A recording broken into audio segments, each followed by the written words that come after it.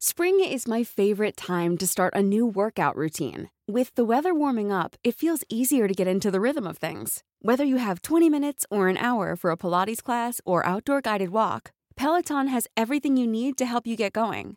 Get a head start on summer with Peloton at onepeloton.com. Hiring for your small business? If you're not looking for professionals on LinkedIn, you're looking in the wrong place. That's like looking for your car keys in a fish tank. LinkedIn helps you hire professionals you can't find anywhere else, even those who aren't actively searching for a new job but might be open to the perfect role. In a given month, over 70% of LinkedIn users don't even visit other leading job sites. So start looking in the right place. With LinkedIn, you can hire professionals like a professional. Post your free job on linkedin.com/people today. Everyone knows therapy is great for solving problems, but getting therapy has its own problems too, like finding the right therapist, fitting into their schedule, and of course, the cost. Well, BetterHelp can solve those problems. It's totally online and built around your schedule. It's surprisingly affordable too. Connect with a credentialed therapist by phone, video, or online chat, all from the comfort of your home. Visit BetterHelp.com to learn more and save 10% on your first month. That's BetterHelp, H-E-L-P. We in? We live? Yeah, Travis is with me. Yeah, what's going on, my brother? I'm good, bro, man. I'm good, man. How are you? I'm all right. We was I don't know if you want to get into the full thing. Yeah, go on. Yeah, I don't mind. So I asked you how your weekend was. Yeah, and which you said it was mixed up and down. Right. Yeah. So my nan was in the hospital on Saturday night, but we had no idea. Literally no idea. So she went in and she came out on Sunday, and then my mum got a call from the hospital on the Sunday just saying that she was in, but they couldn't say why. They're not allowed to. They're not allowed to. Yeah. Exactly. Yeah. So then it's a mad rush to try and figure out, A, is she okay? Like, what's going on? B, what happened? And then where is she, sort of thing. Yeah. But she's at that age where she doesn't want to be a burden. She's definitely prideful. She's a very prideful woman. She just doesn't want to she doesn't want to feel like a burden to anyone. So she's just trying to deal with everything herself. But it's dumb because she can't. Yeah, it's mad. And it's not like we don't want to be there for her. Obviously, we want to be there for her. Yeah, That's the whole fucking point. Yeah, it's mad because you know what? Yeah, when the elderly start getting to that age, they become very conscious of not wanting to be a burden on someone. Yeah. Not realizing that out of we love you. Exactly. And it's not a burden thing. Yeah. Do you understand what I'm saying? If you need help, you need help, innit? And we're there to provide that for you. Do you know what I mean? At the least after everything they've done. For everything. You understand what I'm saying, bro? I remember the same kind of thing with my granddad when he was ill, with prostate cancer. He wouldn't tell my mum, he needed to renew his medication. Same thing, didn't want to be a nuisance. Right. My mum was angry hearing that kind of thing there because what is that? That's nothing for me to sort that out. Yeah, exactly. You know what I mean? The pride, especially when it's all of that. I mean, the thing is, I feel like I get it. Yeah. But it's that you 100% have to push that aside. Do you get what I'm saying? 100. My great grandmother, she's 103 years old. She's lost a lot of her faculties now. She can't really think. Yeah, but I remember she was getting to a stage where she just was feeling like a burden, and we're nah, you're in fact, you're royalty to us. Exactly. Seriously, we'll do that. Yeah, but it's funny because it's that mentality is definitely a man thing as well. We do not, and we've had this before. Yeah. Not going to the doctors. Do you get what I'm saying? Yeah. We do not do. See, my mum. Yeah. If my mum coughs. Straight in. Brother. Straight in. Yeah. I used to be with a girl that was exactly the same as well. Any tiny little thing, spot on her face just going. Yeah. New moles. All of that. Yeah, See me, I could be lumpy. Lumpy. Man can be turning grey, bro. Right. I'll be hitting more cardio in the gym and drinking Lucozade. I'm telling you. I'll be honest. It took me, I was a lot younger then, but it took me a strong minute to even touch the clinic. Yeah. It took me a strong minute. And see, when I went there and they dabbed me with the cotton bud vibe, I wasn't trying to go back there again, stuff. Do you get what I'm saying? Yeah. Until they got rid of it. Obviously, they still give you the cotton bud here and there, depending on what you're going for. I've still never been clinic, but I've got the home test kits. Okay. Yeah. Okay, yeah. I don't have the balls to go clinic. Don't you? Why? One, because it's kind of long, and two, because I don't know. I feel like it's a bit awkward, no. But I don't know because I've never been there, so maybe it's not awkward. Thing is, I think about stuff like I'm not even like out here like that, but I'm thinking, right, like I don't want no one to be like Travis J. Yeah, that's the thing. That happened to me. That's how, the last time. That's the thing, yeah. The last time I went, I actually just went private. Yeah, I just did that. I just did that. Yeah, but that's a whole story. That's a funny story. Yeah, You can tell that. That's a I'm very not funny even doing story. that today. But the other time I went, it was mad for man. I realized, you know what? I was like, you know what? I can't go AJ Road now. I can't go Jeffrey Swing. I can't go there. I like your pod still. Yeah. I'm like, nah, man. Man's in there flipping hoodie, that bro. And do you know what it is as well? Yeah, I think because of my stature as well. Yeah, like people just know it's me sometimes. Do you know what? Like, do you know what the thing is? Yeah, I'll always tell this story because this, to me, is one of the funniest things that I was trying to be so inconspicuous at this time. Yeah, so obviously, I'm DJing. I'm very active as a DJ at this point. Yeah, but at this point in my life as well, broke, going through it. Do you get what I'm saying? I ain't got a whip now, all of that now, So I'm going to a couple DJ bookings, but I'm trying to cut down the cost. Yeah. So I'm getting the train to the booking, which is calm, because I could be drinking. Do you get what I'm saying? But when I'm coming back, man's trying to night bus it, because these times now the train's not 24 hours. Yeah, of course. So I've gone Top Shop one time now, and I've like when I was in there, they had like it was like a bally. But it wasn't a bally though. But it's like a bally. It was woolly, and the purpose of it was for that when it's freezing cold. Ears and cheeks were covered. Right. So all of it, and then like you could just see my eyes. So anyway, I'm chilling at the bus stop now. It's about 5 a.m. Yeah. I'm coming from central London, and I've got this thing over my face, but I've got it over my nose as well. One brother, I'm standing at the bus stop, one brother, he walks towards me, and as he walks past me, he goes, "You're right, Chucks." And he just kept walking. The casual, the casual way he said it. The man just walked past me and said, "You're right, Chucks." I just kept walking. The most non-eventful way of talking. I'm like, oh my god, bro! I got this fucking thing over my face, bro. Oh, mate. Oh, that's funny. But yeah, we'd like going back to the doctors thing. We are terrible at that. It's so funny that it's like, I think people get to a certain age and they it's not that they don't want to go, it's just that they don't want to burden their family. Exactly. Yeah. Like, she calls the ambulance like calm, like it's nothing, but she just won't tell us. She just doesn't want people to panic. But there's also that thing of elderly people wanting to maintain their independence. That's true. Oh, and the thing is, that's so true, because she was, I say was because she's not anymore, but she was such an independent person. Like, she was still driving in her 80s, bro. There you go. And she still lives on her own, even though she really shouldn't. She still goes shop, gets her food. Like, she is very independent for a 94-year-old woman. Yeah. But she's desperately trying to hang on to that last little bit that she's got of like making sure she can take care of herself. Right. Yeah. But unfortunately now it's at the point where she can't. It's a deep one. It's really deep. It's really you know, they deep. say there's a saying that goes, once a man, twice a child. I remember when I first heard that, and I thought, wow, that's so true, you know, because obviously when you are born, you can't do very much, and then you become an adult, and then you can do whatever. When I was young, I simplified that understanding just as thought like, wear nappies twice in your life. Yeah. But it's really like as deep as that. And also it's one of the things where you take your agency. It's almost like as a child, you don't really have your agency just yet. Like, people still dictate what happens in your world. Right. And then to get to that old stage after all those experiences, to just like sign it over to you again. Yeah, exactly. The child who's nappy, I changed. Now exactly. you're going to tell me this what's what. The thing is, the difference with that is, on a deeper one, is that when you're a baby, how you're being cared for is all you know. Then you become an adult and you're doing your own thing. But then when you get to this stage, you're conscious of, I'm having to wear a nappy. Do you know what? Let's not call it a nappy. They call it a constant pad. I shouldn't have brought that energy into the conversation. Because that's techie. You understand what I'm saying? A constant pad. Yeah.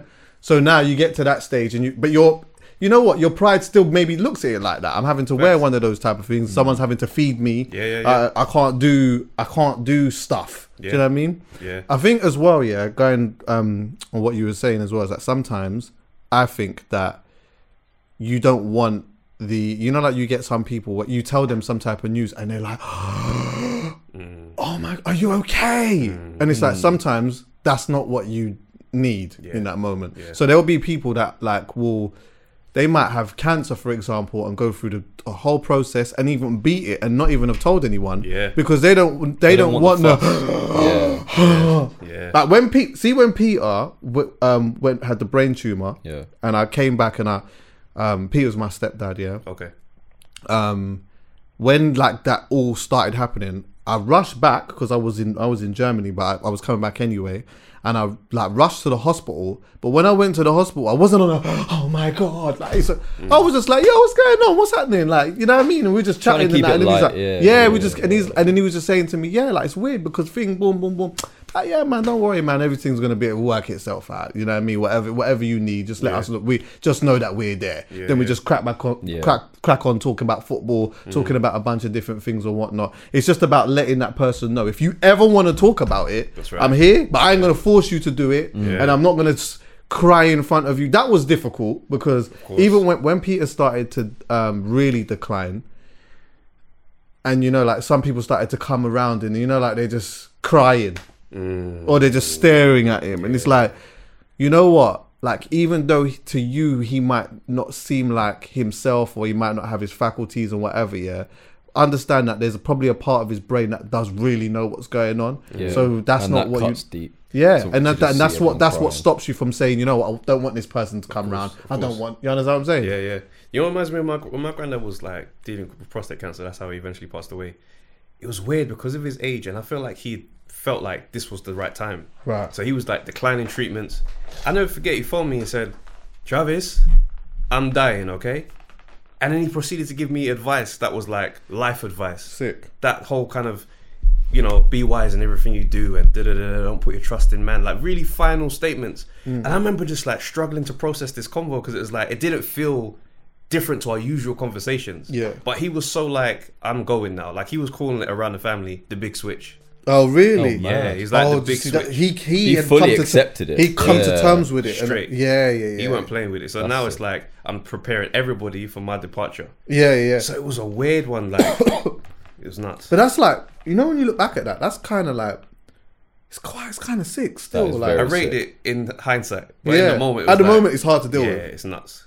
I've said before, you know, my mum has like had those conversations with me where she's like, if anything ever happens to me, that's there, this is there, that's that, this is, and I hate it. Yeah. I hate it. Worst, bro. I think since Peter's died, though, as much as I don't like it, what she's doing is very smart. Do you get what I'm saying? Because sometimes some people die and no one knows nothing about anything, and then it's just a one big passer. Do you know what I mean? Especially if you've got brothers, sisters, or she's got brothers and sisters, whatever it may be. No one don't really know nothing. You know what you know, this is a conversation I don't think I'll ever stop having, but it's like we are not here for a long time, bro. Listen, as I'm getting to these ages, like I used to just look at life as just, it's long. Do you know what I mean? When I grow up and I'm doing my thing, it's long. And now I'm like, bro, hold on. I'm actually seeing my parents get older. Like I used to look at my dad like, bro, my dad is just, no one can test my dad. My dad can run fast. My dad can play He-Man. Yeah, straight. He-Man. That's my dad. Yeah. And it's like, man's getting older and I'm into adult life now. And I'm looking at my dad, I'm like, okay, I see you slowing down a little bit in certain things. And it's like, obviously we don't age that fast as black people, but I'm seeing the change. And I'm like, bro, we're really humans, you know? Yeah, trust me. This thing really goes to a certain place. There's one thing that you can't beat, you know? Age. Yeah, you can't beat that. It's two things. Death and taxes. Oh, yeah, and taxes. Yeah, all of that shit. But, like, age, you can't beat that shit. Like, you know what I mean? No matter what happens, no matter how young you look or whatever, you can't beat that. And, like, you're going to be around. And also, do you know what? I wouldn't even want to be around for a long period of time like that anyway, when you really deep it. Like what? You get to like 130 years old and everyone's dead. Fam, I had a conversation with my boy one time and he was basically saying like, would you want immortality? And I was saying, I don't think you could be immortal and not eventually become evil. That's The true. amount of pain and loss that you would experience in your life, you wouldn't be able to form no bonds with anybody. Yeah, that's true. That's, You know what I mean? That's a deep one still. Yeah. Yeah, because it's then it's that constant loss, and Yeah. loss is deep. attachment issues. Attachment issues. Attachment issues.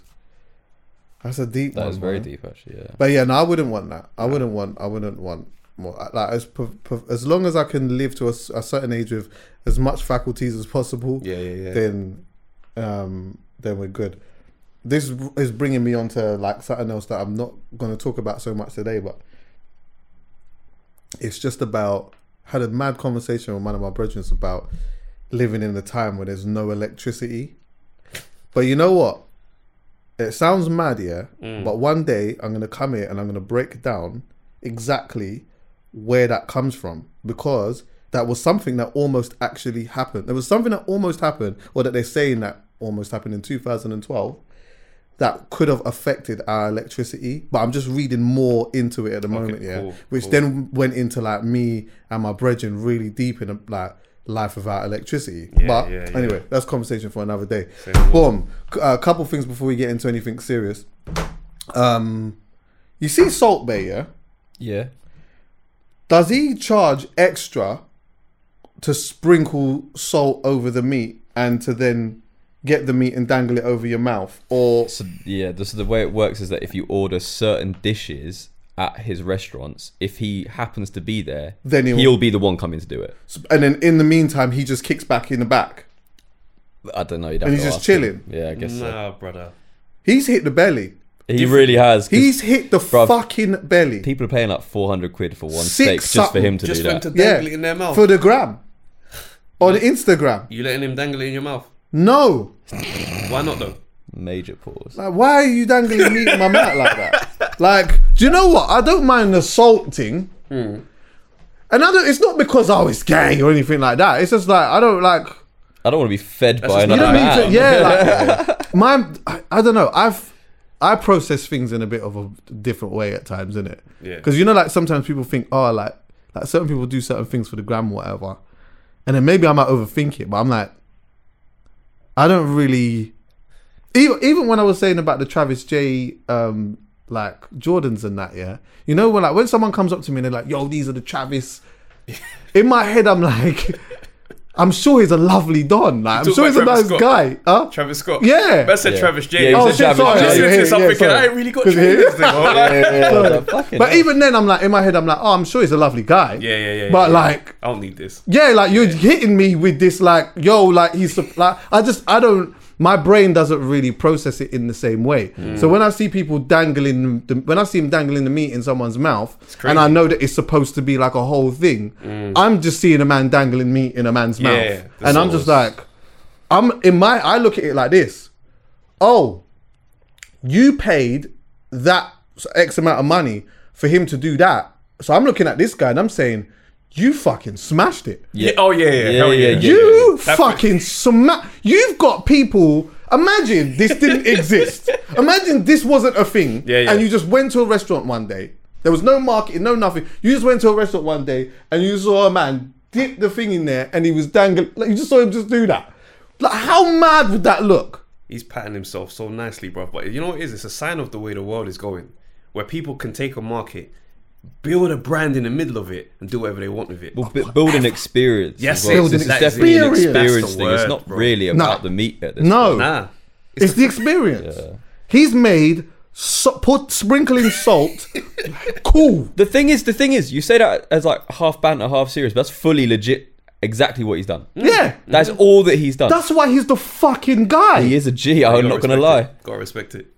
He's the fucking guy. Nothing. If I know someone that's could come out, yeah, of the, you know, Vapiano's. If Vapiano's had a thing where now the man comes and he just gets this prawn on this fork and he does this, not the same. and that's the whole thing. Yeah. That's nuts. And then it's like, and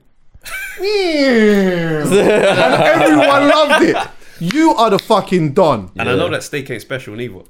Well, I heard it's kind of nice still, but I I mean, the I steak don't is know. good, but it can't be 400, 500 quid for it, Yeah, surely like, not. It's not miles past Gauchos. No. Yeah, no, it's not that nice. The difference is not that much. Yeah. Nah. I mean, obviously, it's relative to your finances and that as well. I mean, if you're like however many racks up, to some people, it's like going to, I don't know, McDonald's. meat and wine company.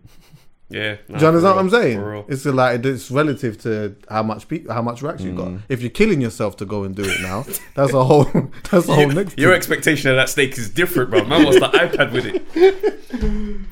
You see what's going on with this? What's her name? Jessie Nelson. Yeah, Jessie Little Mix Nelson girl. from Little Mix. You see what's going on with that? No, tell me Yeah. what's going on. Basically, she's formerly part of Little Mix. Yeah, She's the one that left, yeah. she's the one that left. The one that did the terrible Jamaican accent. Did she? Is Yeah. it that one? Yeah, Yeah. that's the one. That's the one. When did she do that? What was no, it? you've seen. You've The definitely thing is, you've seen a meme. video, but you know what? He doesn't realize that was her trying to do a Jamaican okay. accent Yeah, because it she was looks- that bad. She looks so different now. Like, but yeah, she tried to do this Jamaican accent, and it was just this weird sound. I don't Became a meme. Yeah. Did it? Balegna. Yeah, it was. What the fuck? I don't know what she was exactly. even trying to say, bro. But she's like, blah, blah, blah. I was Yeah, I like, know. everyone stops. You have seen it, but you You've just definitely don't. seen you, it, bro. You didn't. Who clock. did she do that around? It was on radio. Was it I this think it morning or was. something? Yeah, it She was did it either on this- what with Piers Morgan and them, man. No. It was. I think it might have been radio, but it was filmed. But I don't know. She did it like on live, whatever. It's scatty. So for her to blacken up like this is kind of nuts in hindsight. Oh, okay. So yeah, what's happening with her then? So okay, well, one thing is that like I feel like how it started. Correct me if I'm wrong. Yeah. There was a clip of her new video called Boys. Yeah. And basically, it's the same production as Diddy's old song Bad Boys. Yeah. Bad Boys for Life. Right. Now, in that clip, when we first saw the clip, it was her basically looking like she looked like a reborn Beyonce. Yeah. And it was just like a lot of like majority black men that was in the back. So there was like black men behind her, and she's saying that she likes Bad Boys for Life or whatever, which is sort of, you know, perpetuating this narrative that black men are bad boys. Yeah.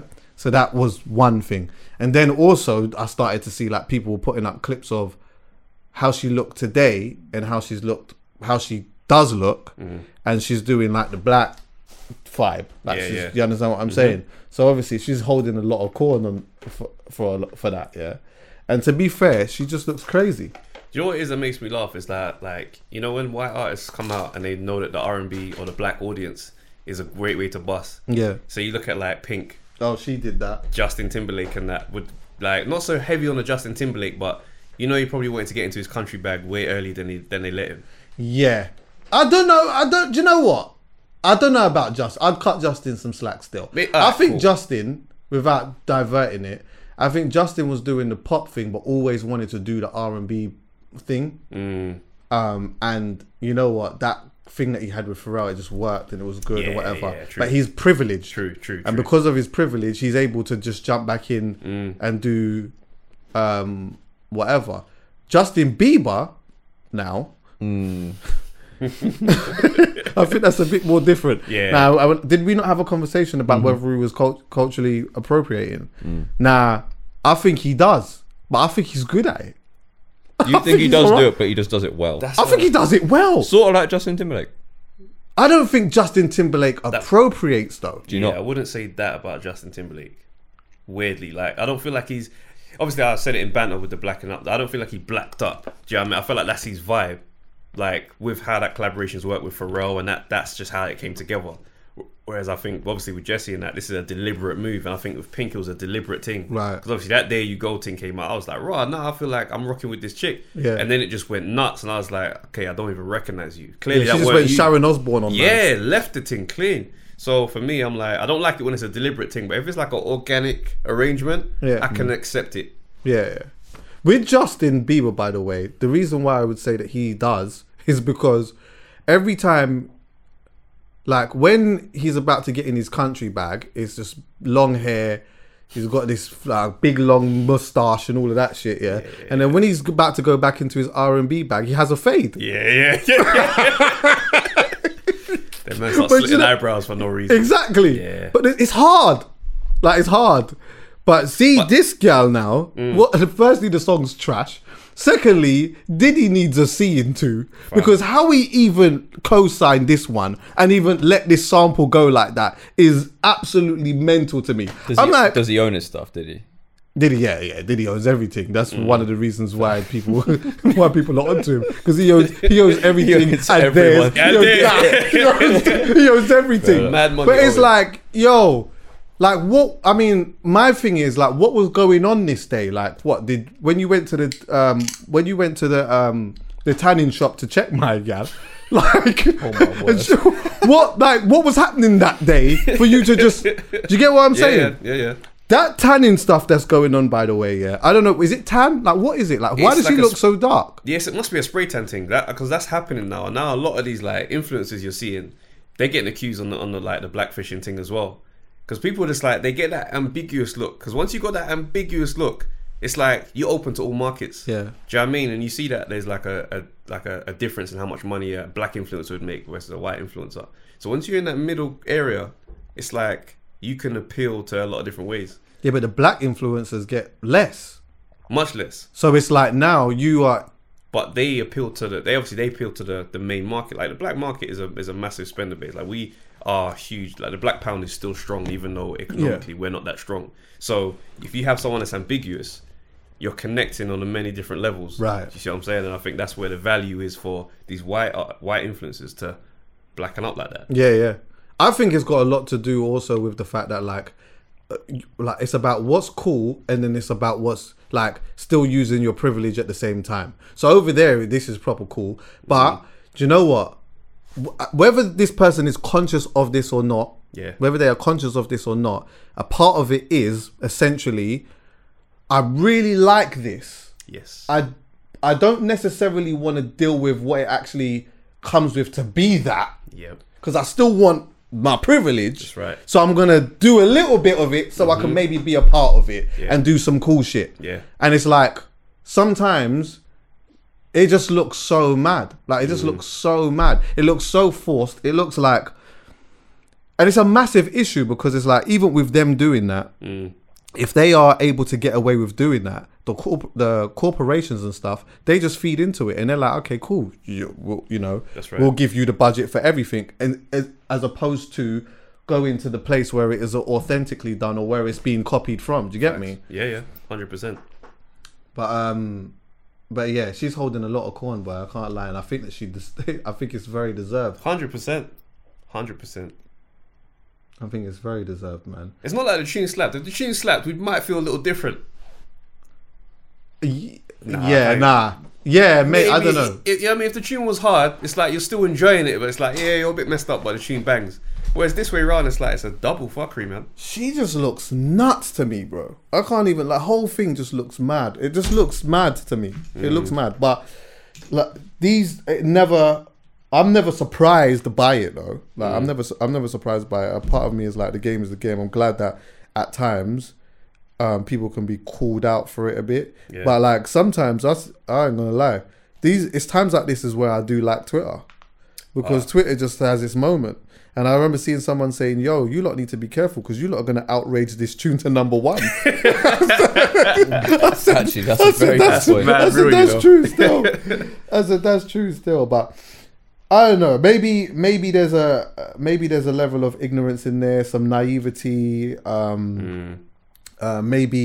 Maybe she is a part of a plan that she is not necessarily fully aware of. This is me cutting her a little bit of slack here now, which I maybe shouldn't be doing, but all I'm saying is that sometimes there's a whole team that's involved.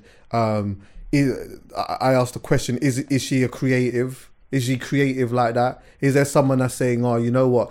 Is she the person who's turned around and said, you know what, I want to get more into the R&B thing, and then someone in the team saying, oh, well, yeah, do you know what? Oh, it'd be good if you spun off this tune and, you know, bad boys and think Mexicans, think, you know, blacks at the back, and you know, because when I watched the video, it's actually not like, it's not just blacks. There's Mexicans in there. It's just more the American bad boy thing, innit? There's white dons in there too. Do you know what I mean? Yeah, but it's like, the whole thing just looks like a little bit of a mess. The fact that she even looks as dark as she does is another nuts thing to me. But Also, not necessarily cutting her some slack on this, but when you go to certain places outside of London in particular, you see like people are up there tanning hard. It's orange. Yes. Yeah. But now it's like there's a new vibe because it's like at one point there was like the light. Remember when girls were doing like the light sort of tan, and then they started going for the darker sort of tan, which then turns you orange. Now this one is like this kind of orange. It's still orange, but it's like, you know, the fruit bowl. And you didn't touch the orange for time, and now it's gone. Yeah, it's gone proper dark. It's like, you know, the ones that the bodybuilders use. Yes, you see the white man coming there, black fam. Oh, bro, I used to think, right, there's enough black man in the lineup. It's like, right, the face though. Yeah, exactly. And then all you got to do is look at their feet. Yeah. Or their hands, and you can. It's like, raw. Like this is nuts. Like you looking hella like a different type of mixed race. Do you understand what I'm saying? It's like this bit is mad, whatever, and then your hands is, and then the feet, and then usually the feet are blotchy. What is it? It's Can I ask some of you lot? It's the toe knuckle, fam. Yeah, exactly. It don't get in between the little crevices, so when you start stretching out the toes, it's disgusting. I hear that. But what is it about? Let me ask some of you lot, yeah. What is it about the foot part of the tan that fucks it all up? Like, why is it always blotchy around the feet and sometimes around the hands? All you're doing is lying down. But it's, I don't know, bro. It's like, obviously, toes and knuckles, same issue, fam. These crevices, they're hard to get in, fam. Yeah, I hear that. You know what I mean? I know what you mean. You're there lying down like this now. You can't close your fist. Yeah, I hear that. I hear that, bro. Oh, mate, I don't know, man. But, yeah, I don't know. We'll end up seeing what happens here anyway. I don't know if she's come out and said anything about it. And I know that, you know, everyone's having their moment on it. It probably won't mean anything after a period of time, which I think is going to upset some people, especially women. You know what I mean? Black women in particular, because we talk, these things get spoke about for a little bit, and then everyone just goes quiet about it again, and then someone else just comes with some other fuckery, and then it just like, it's just another trigger. Do you get me? No, it's real. It's real. But I think that's why it's important that Twitter and Space exists, like you were saying, because it just lends a voice to the voiceless. Do you know what I mean? Because before Twitter, let's be real, how is this this outrage being voiced? Yeah. Like, social media can do so much because we've got the freedom to put it out there. Yeah. And that's why the algorithms and all this kind of stuff does its best to block that stuff as well. But can't. I don't, like, this is the thing as well, yeah. People need to understand that there's actually nothing wrong with like paying homage and doing that type of stuff. And like, you know what? It's like, especially as like a white girl who maybe loves R&B music and stuff like that. No one is never saying that you can't do it. Like, it's there for you. You can do it. Just be yourself within doing it. That's like, I think the problem that we face the most when it comes to stuff like that is just how forced people can be in terms of like trying to be a part of something, and then the issues that you kind of create within doing that, because what you're essentially then doing is like, well, you're now a part of a thing where now you're getting, which I said before, these corporations that look at that as, okay, this is the digestible version. There you go. Yeah. So we're gonna fuck with this, and then it suppresses that. Fam, it's Ali G in comedy. Because when he came out, do you know what I mean? Richard Blackwood was the guy on Channel 4. He was the guy making those moves. Ali G comes, now that he's the main guy with a black, you know what I mean? With a black passing voice in their eyes. He ticks our box now. So now you've got black comics on the circuit looking at this brother thinking, this brother's taken a very loaded phrase, is it because I is black, and making that shit famous. And we're sitting here, actual talent in this thing, watching that happen. So that feeling directly is like, raw, this is taking a piss, this done's a violation. And obviously it blows up because what you're saying, the corporations, they get behind it's like, okay, this is an accessible version of what you guys do. We don't really want to pattern with you too heavy. So boom, now we're enjoying. So I'm glad that the backlash is there for this one. Yeah, that's true, man. That I remember that actually, the Ali G thing. And I remember obviously the whole thing with Craig David and that as well. Yeah. And it's nuts because obviously you'll see men come out and be like, oh, I didn't know that was the effect it was having on you. Like Trish talk show, he like mocked her face as well.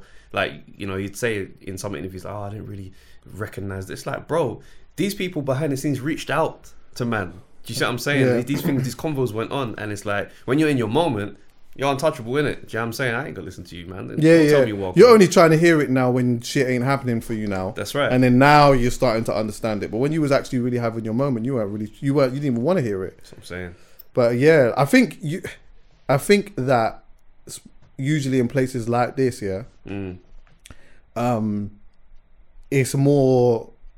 These people probably find it easier to market the person who sounds like the guy or the girl than it is to actually have the guy or the girl. Do you get what I'm saying?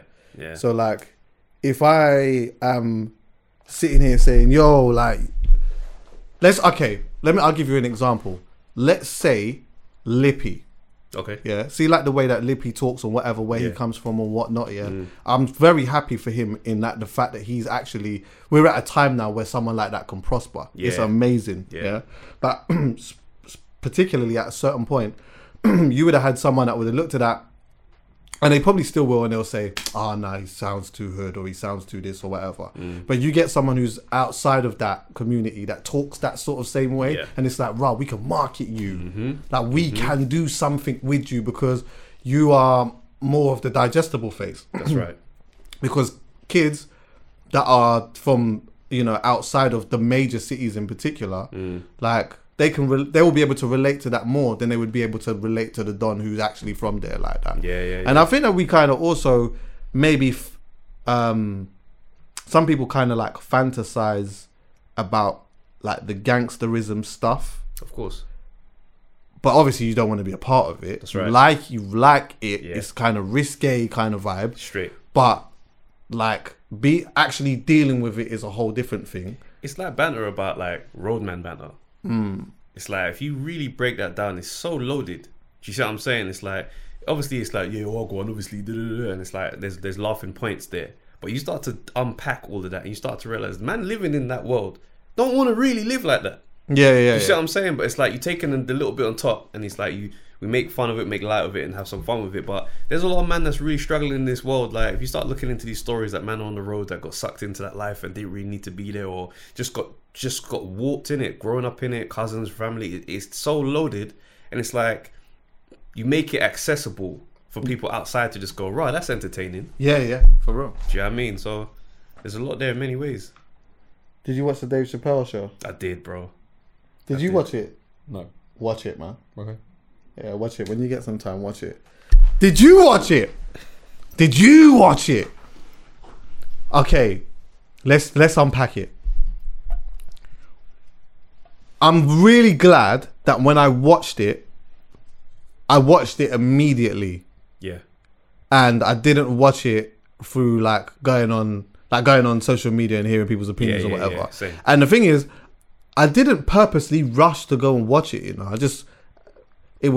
I heard he had something out and I had a bit of time and I sat and I just thought, Steve, man, I have to watch that. And the rollout was very sudden as well. I felt like promotion started maybe 2 days before the release. I just saw like a Talk to trailer. me about that, because I didn't even see. I mean, you're, as a comedian, you would have been paying more attention to those type of things than I would have. Straight. Even though I really fuck with my man. I didn't even see nothing. I didn't even know you had a special. That's what I'm saying. I'm talking maybe like 3 days tops before it came out. Boom, I'm seeing the closer trailer. And I was just like, it's not usually, usually it's like a 2-week thing. Do you know what I mean? It's like coming soon, and the date is pending. Whereas this one was like, it's out.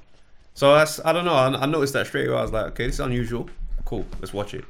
And it's like, Dave's energy is always 100. Like, as far as the comedy world, as far as integrity, his bar is at 100, full stop. Do you know what I mean? And it's like the freedom that he has. He just does whatever the hell he wants. Comics out there's a lot of comics who would call themselves, yeah, me, I'll do what I'm doing, my thing, I tell it as it is. But they know there's a line. Dave Chappelle, there's no line. Talk to me about that. Talk to me about the freedom that he has and why he has so much. How do you create that level of freedom? I think it comes from his story of that 50 mil walking away from that money. Like, that's a landmark thing for a comedian to go through. I mean, for anybody in entertainment, to leave 50 mil on the table, That's not normal stuff. Do you see what I'm saying? And it's like when you hear the reasoning behind it, and it's like, What was the reasoning again? A little bit. so like to just try and summarize it, I feel like the direction of where Chappelle's show went, he saw that the type of comedy and some of the sketches he was doing was like really empowering people to laugh at black people. Do you see what I mean? A lot of conversations he was having in the boardroom, he wasn't comfortable with how this was now, like what started off as something. It's almost like, you know that thing where it's like you perform on a black circuit, you can tell jokes in front of black people, and it's like, you know, this is what we're doing. But it's like some of those stuff you take to the main space, now you've got people laughing at it from different demographics, and you start thinking, are we laughing together or are we laughing at my culture? And I feel like that happened with some of the jokes that he was doing in that Chappelle show that made him think, you know what, this is nuts. And maybe control, like, you know, you start to lose creative control bit by bit over the years. And I feel like that got to a place where he's like, you know what, I don't want to perpetuate this anymore, and I'm out. So that was that's my understanding of how that situation went down. But I think leaving 50 mil on the table when you don't already have 50 mil is like exemplary of like integrity. So he's kept that energy. Remember, bear in mind, he stayed out of the light for like 13 years. Doing stand-up though. Like just doing a circuit. Doing a circuit. There's times where I'm hearing stories that Dave Chappelle's doing stand-up in the park, fam. Yeah. You see what I'm saying? So that's a man who... I think one time he came to London and he did like this mad small venue, just random. Ran it out. Like, yeah. Yeah. Like this was however many years ago. He just came just randomly and just... It was like he was just popping up places and just like, do you know what? I'll find a space and I'll just do it. Straight. But that's him though with stand-up. So it's like, where I can imagine that journey takes its toll on you to the point where you just like, I'm always going to be myself in any space I'm in, whatever it is I think. Man can't take away something from me if I cancel myself. Man cancelled his own show. They wanted him to do the show. There was sketches, I think season 3 came out and he wasn't in it like physically. You know what I'm saying? Just the sketches and stuff like that came out. So that's a man whose integrity is more important to him than anything else. So when he's on stage with that energy, comics know that they would like to be able to do those type of things, but they jeopardize the fact that I don't want to shut off those opportunities that may come. Do you know what I mean? And it's that tricky thing that you do think about. Does TV want a comic like this on TV? Do you know what I mean? Especially if you're like black in this country, to be that crazy. Yeah, I mean, you don't really see like black Frankie Boyles. Do you know what I'm saying? Frankie Boyle is like, he's got his lane to be that kind of wild stuff and it's all right, but you don't really see that. So especially with black entertainers, you kind of get pushed into this, you know, keep it safe, keep it friendly. Do you know what I'm saying? They'll be the angry black guy. Don't do these type of things. And no one says it to you directly like that. But when you start to see the reviews that get handed to black comics, do you know what I mean? It's almost like a copy and paste review. Great stage presence, not really too sure about the material, didn't really understand it. And it's like you start thinking, all right, for me to excel, I kind of have to be a certain way. So you watch someone like Dave Chappelle in the midst of all this landscape and you think, bloody hell, like no one can touch you, bro. Like his thing got like 100% or close to 100%, like, you know, love on Rotten Tomatoes. But on the reviews, 3 stars. Really, yeah? Fam, I'm seeing these reviews and these men are writing about Dave Chappelle, 3 stars. And then they're giving some next random comics that I don't want to speak on no one's destiny in it, but we might not hear of this comic. 4 or 5, epic show, but Dave Chappelle gets 3. So he's so against the rhythm of the industry. He exists in his own lane. Right. And so how much does reviews today play a part in the excelling of you as a comedian? Personally, I don't care about reviews because I love to know what my people think. And with social media, they can tell you what they think. You can also know how good your show is by the fact people keep coming back. Right. You know how good it is because they're laughing. Now, obviously, reviews have their place because people don't have money to just throw at any random event. Like, they want to at least know ahead of time, is this good or not? But what's happening now is that some reviewers, they take their raw weight. Like, they feel like they're a bit more important than they are. So it's like, if you don't do what they specifically like, they'll write you down. And it's like, you can take it seriously, or you can accept that we're in a completely different era. And, you know, certain men who kind of position themselves as gatekeepers in this comedy thing, them man there, they're not for everybody else. Do you know what I mean? And it becomes obvious, which is why certain institutions, you know, they're like, say, Edinburgh Festival, it's not as appealing to comics that aren't from a particular background anymore. Okay. Because those reviews up there, you start thinking, that's not really reflecting what the audience everywhere else says or thinks. Right. So it's like, I'm going to come there for your cosign, and these men ain't going to find me funny. Yeah. If I do what you want, these men ain't going to enjoy it anyway. Yeah, I hear that. So it's like, you really just have to build your audience and just rock with your people, right. man. I think as well, yeah, just obviously interrupt me if what I'm saying is not making sense. But I think that like what it seems to me as well with him is that he's been around for a long time. He's been doing this for a very, very long time, and he's built a fan base of people prior to this special, like a really large group of like people that proper fuck with this guy. Yeah. And they'll travel for him. They'll buy tickets immediately. And he's put himself in a place of power and trust through his comedy throughout the years. Yeah. So now I feel like because of all of that, because of that whole resume, how long he's been out, and also even at the fact that he's at the age that he's at, that now gives him the affordability, I feel, to say, you know what, yeah, I'm going to say certain things. And if you don't like it, and if no one likes it, it's actually all right. Like, I'm all right. Like, I'm all right in life. Like, I'm okay in life. I may not necessarily need for much. Yeah. So I'm comfortable in that sense. I've been here for a minute. I'm gonna just say what's on my mind. I'm gonna say these things, innit? And if you don't like it, you don't like it. But if you do, you do. People that fuck with me and that understand my personality and my tone and all these things, they'll get it. And if you don't get it, it's not for you. That's right. What I'm doing is not for you. Now, when I watched it, I remember the first 10, 15 minutes, I'm like, oh my God, he's on extra smoke today. Yeah. You know, like, the last special, he was on smoke. This time, he's on extra smoke. And how I looked at that was, I looked at it like, you know, he did what he did before, and you know, he was talking about the critics and everyone saying all this stuff, and they didn't even give him great ratings for all of that stuff. And then on Twitter, you know, the far left and that was really onto him and all these type of things. Yeah, I think what happens sometimes is, even though he isn't on Twitter like that, and he probably isn't on Instagram like that, he's very aware of like how people are acting, the hypocrisy and the way that people think and whatnot. I think that after the first that special there, he said, you know what?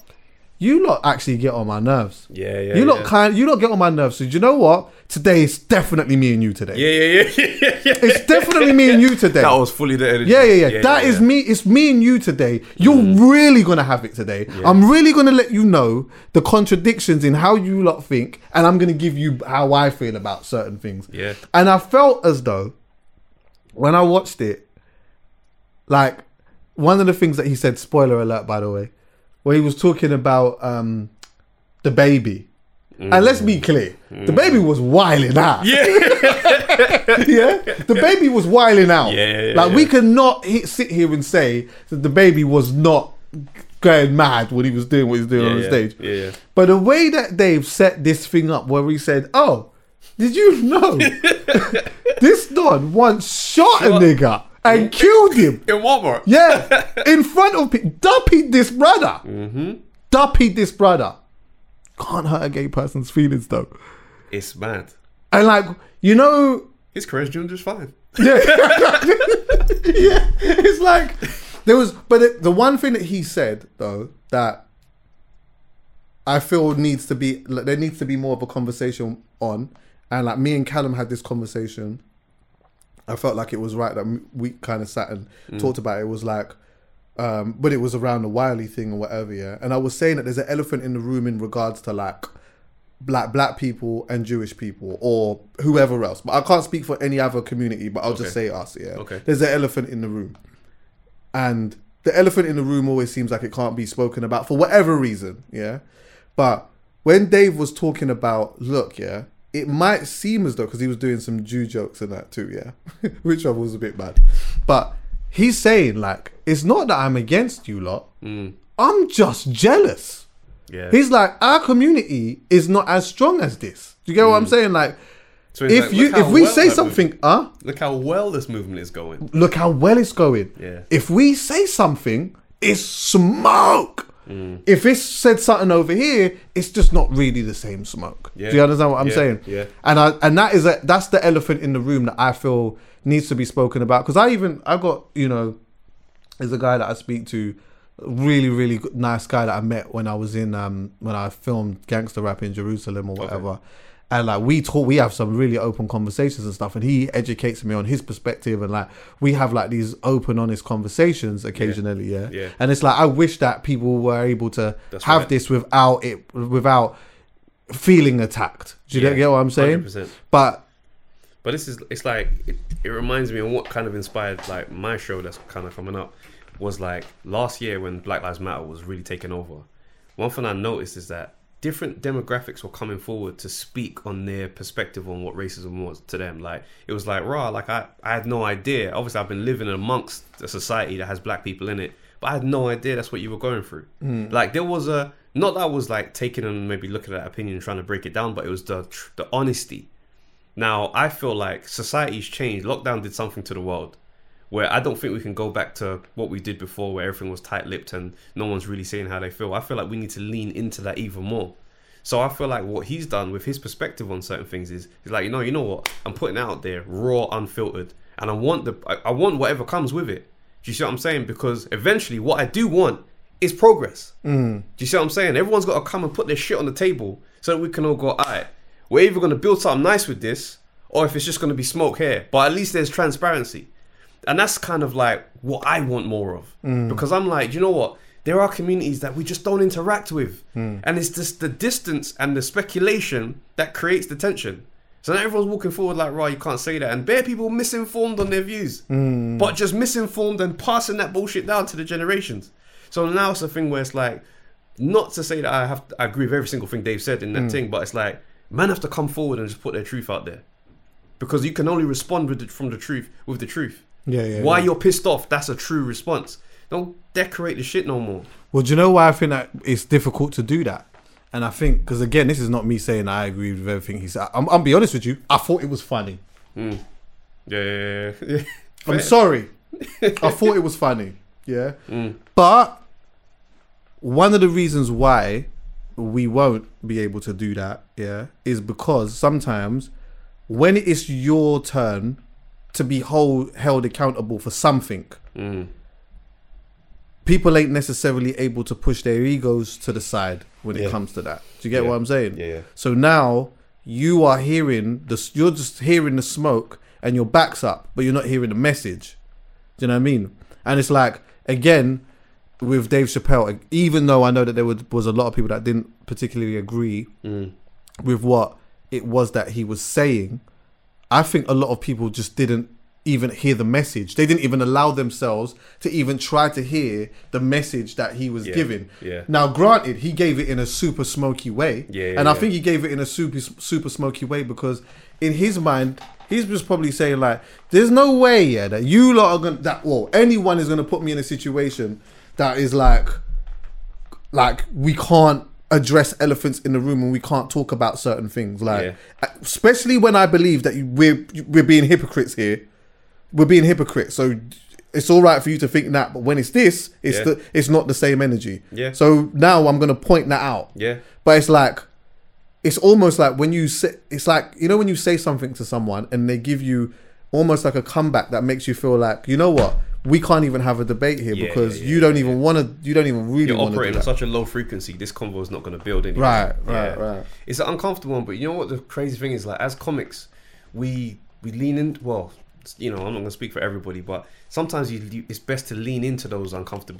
Do you know what I'm saying? Lean into those topics and find the magic. Do you see what I mean? So it's like, I perform in front of a lot of different people. Do you know what I mean? And just by performing to different demographics, I've learned and opened my perspective up on things. Like I grew up in South London. Most of my friends are black. Do you know what I mean? Like my network of people, I played basketball as well. Like, I knew a handful of white people, but it weren't that type of thing. But as long as I started traveling with stand-up, going to different countries, being in front of other people, understanding different perspectives, like after uni and stuff like that, I started to kind of like get a different understanding on things. Do you know what I mean? Because like you have simple narratives that you get, that are formed when you're growing up. It's just like, right, black people, you know, a lot of us are dealing with financial issues. White people are rich. Do you know what I mean? Simple logics that shape how you view certain people. I've seen man in shows and it's like a white guy comes up to them afterwards, but it's like a group of black people are here, but a white guy just wants to go, oh no, well done mate. But I'll see a man kind of just to make sure he's available for that convo, just in case like he's expecting someone like him to be someone that can maybe change that. And it's like, that's a preconceived, like you've internalized all these narratives, and now you're looking at it like, okay, there's my people here want to kind of show me love, but it's like I want to make sure I'm available for that convo just in case. And it's like everything is loaded in such a different way, and it's like if we don't unpack all of that, we're not moving forward. Do you know what I mean? And it's like now I'm obviously, you know, I think my perspective has changed on a lot, my comedy lens, because I've been in therapy for beginning of this year, and it's really changed my whole view on everything. Everything can be unpacked. Everything has a root cause, and I feel like if we start doing work on ourselves, we can start to address these conversations. Because I think when you got Dave Chappelle coming up there talking about certain things, the sound of certain words trigger you to already hate this before you're allowing yourself to listen to the point he's making. Yeah, definitely. Do you see what I'm saying? Yeah, if he says, if he mentions, I think if he mentioned the word like trans, to some people already up Straight. because I don't where you. What you said last time. Yes. Do you understand So what I I'm hate saying? this today. Yeah. But it's like last special. But we do that. Oh, yeah. Black. Yeah. Because we have, and then, I mean, this is a thing that's been going on for God knows how many years, but just even the word, the way that we are conditioned to even see the word black. Do you get what I'm saying? Like, it's associated a lot of the time with bad things. So when you feel that it has been associated to something that is a bad thing, when someone that turns around and says, yeah, black, for some, it just, you know, you get that little like... Yeah. You're aware. It's like, okay, where are you going with that, big man? Right. Like, it's tough, though. It's tough. But it's like, when I look at, like, black, for example, I do find it nuts that we kind of accepted that. Because I did a bit of reading on it, and I was like, this wasn't really, like, accepted as the normal way to address us. What do you mean, like, we're black? Yeah, like, as black. Oh, yeah. Afro-Caribbean or African. Well, technically, we're not black. This is what I'm saying. So it's like, it's kind of nuts already that that's even how we feel comfortable with, like, black. But yeah, that's another conversation. I hear that still. I think, like, there's a bunch of different questions I want to ask you about comedy, but like, okay, where shall I start with this? Okay, firstly, do you feel like an element of comedy is in trouble? Yeah, a little bit. Not that it's by definition rooted in it, but like when you get into your playful bag, yeah, bro, we're gonna have some fun. Do you know what I mean? We're gonna poke a little fun at certain things. It's not with malice though. Do you know what I'm saying? I think if sometimes people feel like comedians just sit down and they just want to start shit and say stuff that's uncomfortable. It's like, it's not that, bro. But like when Dave Chappelle said in his trailer, it's like, I'm not saying this stuff to be mean. Just sometimes the right thing to say that's funny is mean. Like, it's just kind of how it plays out. But no, I don't think trouble is necessarily the heart of comedy. But yeah, we borrow some roots from that tree. I think with Dave, his thing is obviously about being funny, but his thing is more so about telling the truth first. That's what I feel. I feel like he tells the truth from his perspective first, but he just so happens to say it in quite a funny way. And that truth can be uncomfortable. Sometimes it can be right, sometimes it could be wrong. I think it depends on who you're speaking to. I definitely think it depends on who you're speaking to. But with that being said as well, I'm like, I like dark humor. And I also like, the comedians that I also like are the ones that, especially at this stage in my life, that are very socially aware when it comes to stuff. And their stand-up is based a lot off that from a deep perspective though, and not like a surface one. Yeah. So like, the surface ones is cool, you know, they make like just the average jokes about the same old stuff or whatever. And it's nice and it's cute and it's whatever. And it's safe. Everyone can hear that. But I do find myself liking comedians that either you're going to like them or you're not going to like them. And for me, I always say that a person should be allowed to be and say whatever it is that they want to say. It doesn't mean that they're going to have to deal with the consequences of that sometimes, whatever that may be. But then at the times I'm saying to myself, I want that thought that I think to be tested the other way around. Yeah. I want someone to come up on stage one day. I want a comedian to come up and say, yeah, the other day I went to the market and I saw this black, and start do that and test how I feel about it. Because the reason why I say that is because, again, I'm saying to myself, you should be allowed to say that. So what were you going to finish with though? I don't know though. Okay, cool. Because I don't know. Okay, where cool. Right, do you understand what I'm saying? Yeah. I don't know where they're going to go with that joke cool, there. cool. It's the same as when someone turns around and says, like, I don't know, they use another, a thing to use that has been oppressed about maybe a woman. Like, say they might say something about a woman or a trans or a whatever. You don't know where they're going to end with it. But you know that they're going to go somewhere that is either dark or someone's going to find funny, someone not going to like at all, yeah? But I'm like, there's a part of me that's like, let me test this the other way around to see how I feel about it then. Because again, as I'm saying to you, is that like, you should be able to say whatever it is that you want to say, but I should also be able to just say, I don't really fuck with you. But then also there's the other conversation about like being comedic and then also inciting like a prejudice or a racial hatred. Yeah, because that's the punching up, punching down thing. Right. Do you see what I'm saying? And it's like when you kind of go against those expectations, that's when the trouble comes.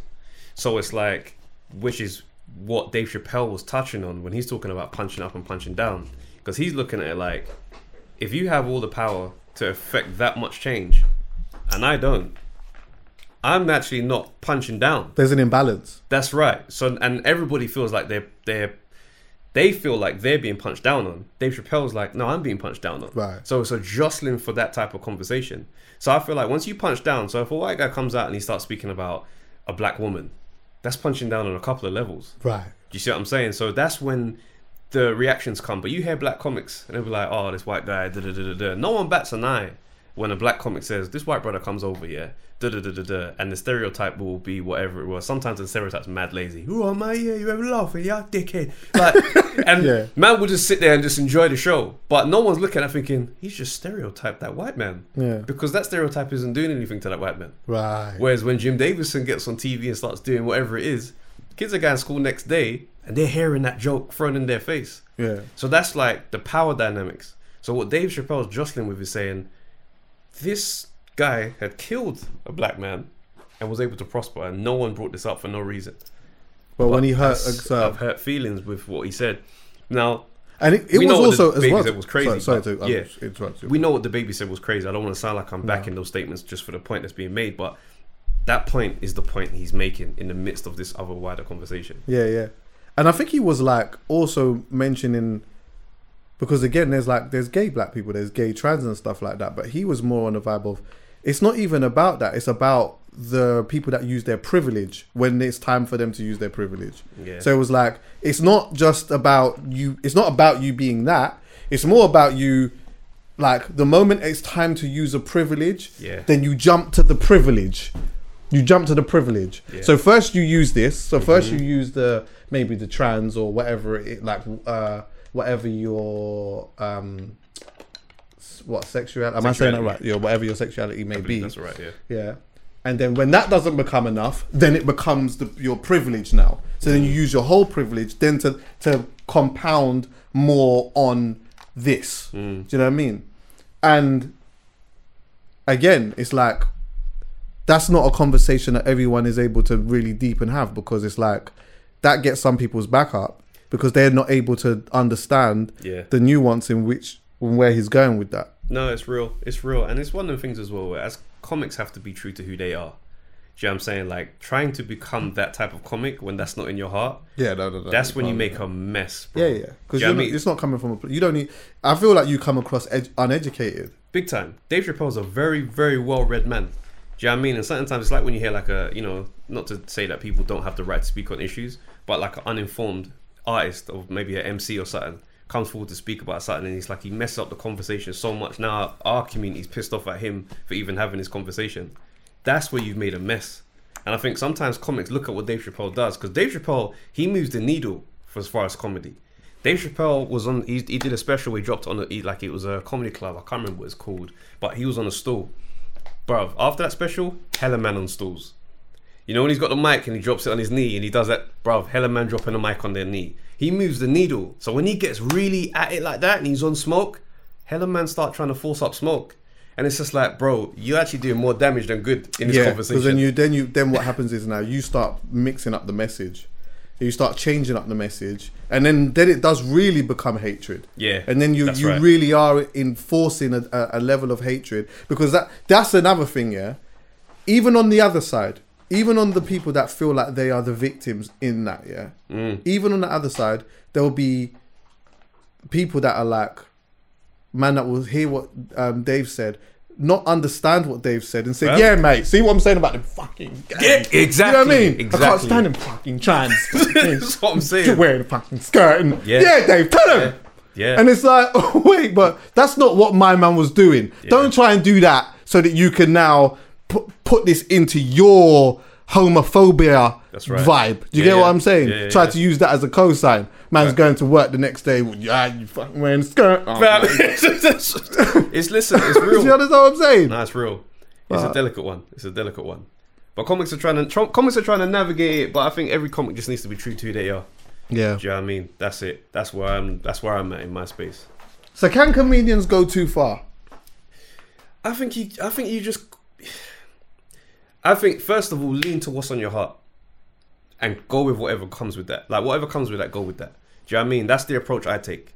Like when I'm talking about certain things, I've had men try to call me offensive because of my discussions on race. Bro, I'm against racism. If you have a problem with that, I don't want you in my fan base. Do you know what I mean? So you got to be cool knowing that certain men are going to walk out of your family, like they're not going to be backing you. And that's fine. But I think what happens is you can be a people pleaser.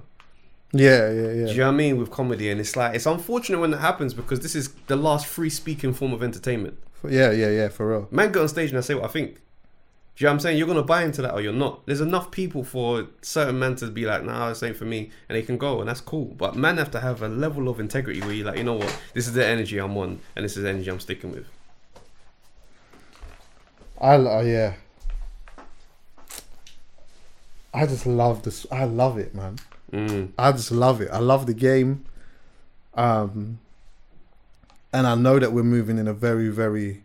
I say that we're moving in a sensitive era. Like some people will say that people have become more socially aware and more conscious of certain things. But I'm not even necessarily sure that's the case. I think there is to a point. But like, I don't know, man. There's a big difference between like how people using their thumbs and people's everyday life, man. That's real. Do you get what I'm saying? Yeah. Everyone's injustice and sensitive side or whatever it is or outrage, it all comes out in thumbs, yeah. But in everyday life, it is it's very different. Like sitting down and actually having conversations about. I don't know. I just don't know, man. No, what you're saying is legit. It's like I've had times where I've been on the timeline and a conversation has taken over the day. So then I got a gig in the evening and I get on stage and I'm like, "Rah, you lot heard about my men?" And everyone's like, "Fam."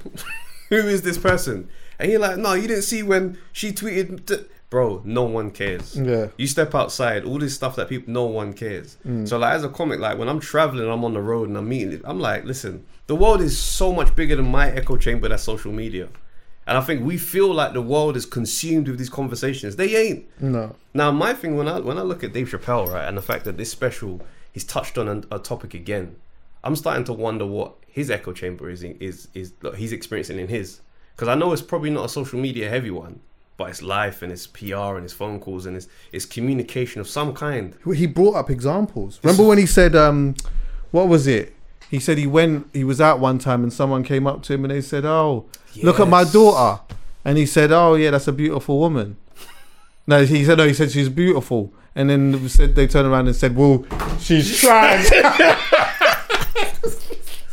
So he said straight away, "Okay, I know what you're trying to do here." Yeah. Now, to be honest with you, that would piss me off because it's not about the picture. It's about what you're trying to do now. Do you understand what I'm saying? Yeah. So if there's a whole bunch of that now, there's going to be a day where I'm coming for some of you like that. Yeah, I'm coming for some of you to test where your head is really at then. Do you get what I'm saying? No, for real. Because it's not about that trans person. It's not.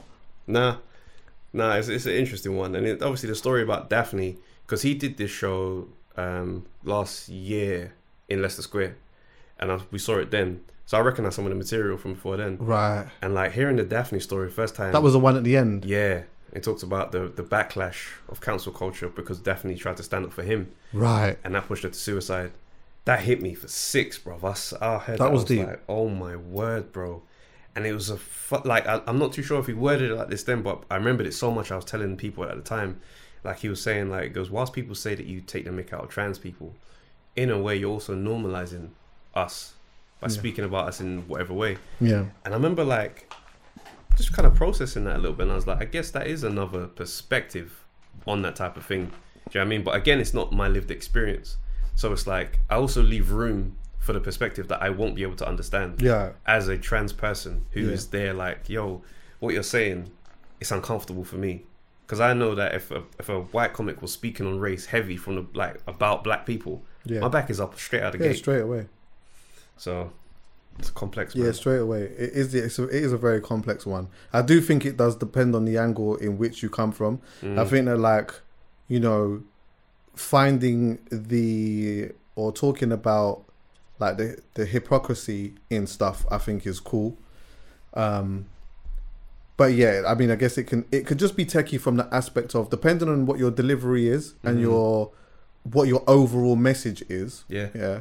Where it does become a bit dangerous is that, like, as I said, say a child or a young person who's watching, they may not necessarily be able to understand that level of, they don't have that. That's right. So in their mind, they're just seeing someone attacking something that is not normal, and then they go to school and then they just end up doing the same thing. Do you know what I mean? And it's like, there are these type of comedians where I believe that they should exist, like a Dave Chappelle, who is able to talk about these type of things with a message, whether you agree it's right or wrong, but they have a message.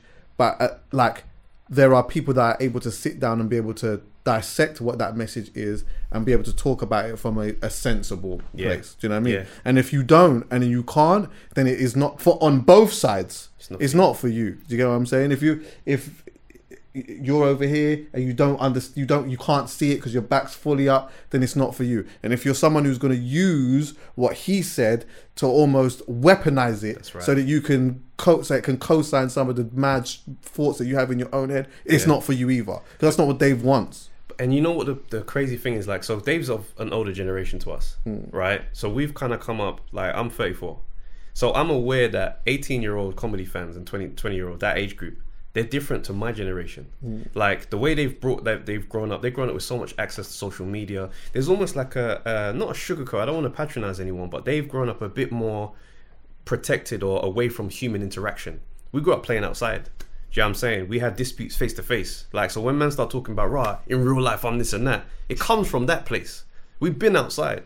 This generation didn't grow up outside. No. They grew up online. Right. So their currency is online. Do you know what I mean? I'm going to talk to you, I'm going to tell you what I think online. But it's like, it's not face to face, it's not real. Stand-up comedy belongs realistically it's a real experience. So when you kind of used to that real life experience and that exchange, you're used to dealing with people face to face. I say it and I've seen your reaction, so now I know that maybe I need to add a bit more on. Whereas it's different in this era. This generation is a lot more sensitive, but I think sometimes to get a message to them, it requires gentle hands, because we're dealing with a bit more fragility now. So that's kind of, me, I never dilute the message when I tackle subjects that I'm passionate about, but I also be aware of the ears I'm talking to. Right. Because I think that's communication. Me using all these dazzling words, it might be like, it's a flex, but you ain't taking it in. Do you know what I mean? In this way. So I think it's just, there's ways. There's different ways. So how are you finding, like, maneuvering in a game? But can I say as well? Yeah. I went to one of your shows. When was it? Was it 2018? 18, yeah. It was so good, bro. It was very funny, man. Thank you, bro. Proper joke. And, like, obviously I've seen you for years. Yeah. Do you know what I mean? Just doing bits and pieces or whatever.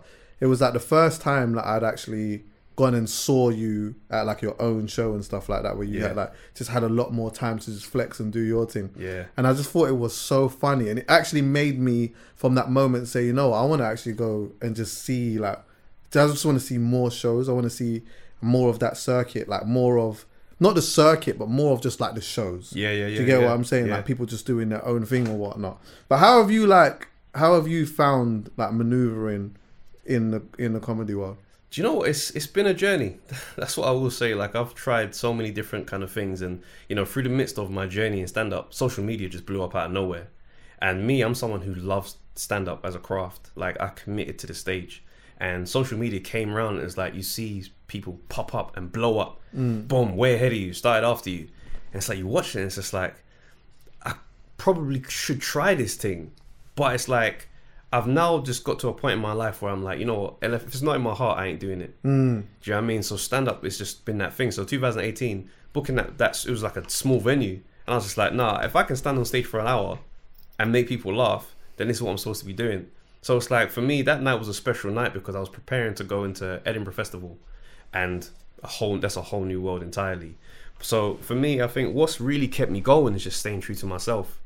Staying true to myself and staying true to my process. Like, you know, there is room for every voice. And one thing that Dave Chappelle was saying like years ago in an interview is like, for every opinion out there, there's a comedian out there fighting that voice. Facts. Do you know what I mean? And I'm like, as much as I've seen certain people blow up and do things like that, I'm happy for everyone, especially when I know them personally. But I know me staying me is going to be my currency to get to the next level. 100. So for me, that's really what powers this engine, bro. Do you know what I mean? Yeah. Integrity, innit? 100%. So it's like where I'm at now, I feel like my comedy voice has changed because of this experience with the lockdown. Do you know what I mean? Like, I remember... In what sense? So I think what was breathtaking for me, like I mentioned earlier, was just honest dialogue in society. We were talking about race. Like, it was messy at the time. Like the Black Lives Matter thing was all like the topic and the protests and stuff like that. It was messy, but it was also progression, I felt. Because like, I just felt like there's not much honesty on that front. Not much honesty, so nothing changes. We just get symbols. Do you know what I mean? Oh, we're going to tackle racism armband. Man are going to kneel before the match. Like, I want real change to come, and that's going to have some honest conversation. I had conversation with people that, you know, white friends of mine that I've known for years, and they've been like, I had no idea, bro. Like, I get it. Like, I see the culture. I enjoy this culture, but I had no idea it was that deep. George Floyd brought out a lot. So for me, I kind of saw it like, not that I'm just going to be a comic that bangs on about race, but it's one of the ones where I'm going to be very honest and transparent about who I am and what I think all the time. Because when you start to look at your life, you start realizing that we actually carry a lot. You go to work, you start talking differently. You're right, Gary, how's it going, mate? You got your work voice. And it's instinctual, bro. You literally transform on your way to your desk. And I'm like, that's too much. I'm not going to be anybody else anymore. I saw a thing from Jay-Z, and not to be on that, you know, the Jay-Z quoting like he, you know, runs blackness, but when he said, I'm me everywhere I go. Yeah. That hit me in my spirit, fam. Because I started to realize I'd get invited to a conversation with like a commissioner or something, and suddenly I'm doing the work voice. Yeah. And I'm thinking, no, I'm actually here on my own steam. Right, like, exactly. I could be like, well, go on, bro. He knows this is what I do. Yeah, of course. So it's like that freeness. I feel like I've unlocked a part of myself that I've been hiding for a piece of my life. Right. On stage, it's like I'd watch myself perform, and I'm like, you're still holding back. You feel real. Yeah, but you're still holding back. You're still holding back. Yeah. So now it's like this year, and why I feel like this show that I got. You gotta be daring sometimes, man. Bro. You gotta put yourself you gotta be in a situation where it's like I'm prepared to go here and not know whether people are gonna think it's funny or not. Do you get what I'm saying? Real. So my promise to myself is every version of myself is coming together. Yeah. So when I have a conversation with my good brethren and we're chatting like this, when I go on stage or when I'm chatting to my mum, all these people are going to be the same. Because I'm like, I don't want to carry no more. Yeah. It's too much. Do you know what I mean? Yeah. And I think therapy, bro, like, I've become like an advocate for therapy this year. Serious? No lies, bro. Like, because I ain't gonna lie, I looked down on it. Not down on it, but like, I looked at it like, you're not going to get into my mind. This is Fort Knox, cuz. You understand? I know my thing. Do you know what I mean? How are you going to break me down? So it's like you go into these conversations, they start saying, oh, so tell me about yourself. You're like, listen, strong I'm a G, decision maker. Yeah, what are you talking about? I run my empire, yeah? I ain't scared to do this or that. Yeah. Bro, a couple questions and you're sitting there like, Barling. I guess I am scared of confrontations. It unravels, fam. Yeah. So for me, I'm like, you know what? We're not putting no more on the shoulders. We're just attacking life. Yeah, I think even with that as well, which I was saying is that I think that there's currency in that too, in it, because I feel that, I mean, well, no, because there are certain some comedians that are just incredibly safe and they cut through and it just works. Yeah. But like, I do think as well, like, you are in a good position where like people really like you for the way that you do something, or they don't really. They just don't even really. They don't really like. Like, I watch Andrew Schultz a lot. I listen to his pod and stuff like that. And like, obviously, he's a stand-up guy and all of that too. Yeah. But I know he's quite daring. Like, he's someone who will say certain things. Maybe there's an element of privilege in there where he's able to do that too. But the reality is that he goes there. He still empties the clip. Yeah, exactly. And you know what? Like, I think it's great that people will turn around and say, don't fuck with that. I don't really fuck with it. Because there will be some people that will turn around and say, nah, do you know what? I actually really fuck with it. And then you get certain people that are like, I fuck with it. I feel like it's a bit risque to do it. Yeah. But I'm now, do you know what? I'm supporting my man. Because, do you get what I'm saying? Yeah, because it's authentic. Yeah, exactly. It's that thing that you can't explain. It's like why energy just seems real to you. Yeah. And you can spot when man's not being genuine. Yeah. And it's a feeling. And it's like when I see man that's real, it's like even if I disagree, because I've been on shows where man it's like that sounded a bit racist still, and I'm up next, and I'm sitting there I'm thinking, so when man comes back into the change room, what's he expecting my energy to be after hearing this material? But it's like on the other side of that, do you ever just like bust a shot back on the stage quickly like that? As soon as I get on the stage, bro, Yeah. I'm responding. That's the language, because I'm like, Yeah, smoke. this is the space that we've stepped into. I'm like, cool, we're not going to do it backstage. I want them to see that I see Yes. this as well. Yeah. So when I do come back after my set, you're sitting there going, yeah, now you feel you need to explain yourself. Yeah. Oh, I've had that one. Yeah. Because with me, like, and the man that who know me on the circuit, they know I'm the guy for the one that wants to smoke. Like, Okay. when it comes to that one there, I'm like, no, bro. Last man said that, da-da-da-da-da. I think that, and I'm on Yeah, it. you're on him. Yeah. But that's what I like. Because now we've both put our foot in the gauntlet. Yeah, of course. Now let's have the convo. Right. Yeah, bro. And you almost know where each other stands on certain things and that Yeah. as well. Or it's just banter at the same time too. Quickly, what's like Edinburgh Festival and that like? My mum used to go to that joint. Do you know what? I thought it was a great experience It's sick. as a stand. Have you been? Yeah. Yeah, I've been once. Sick. Very, very sick.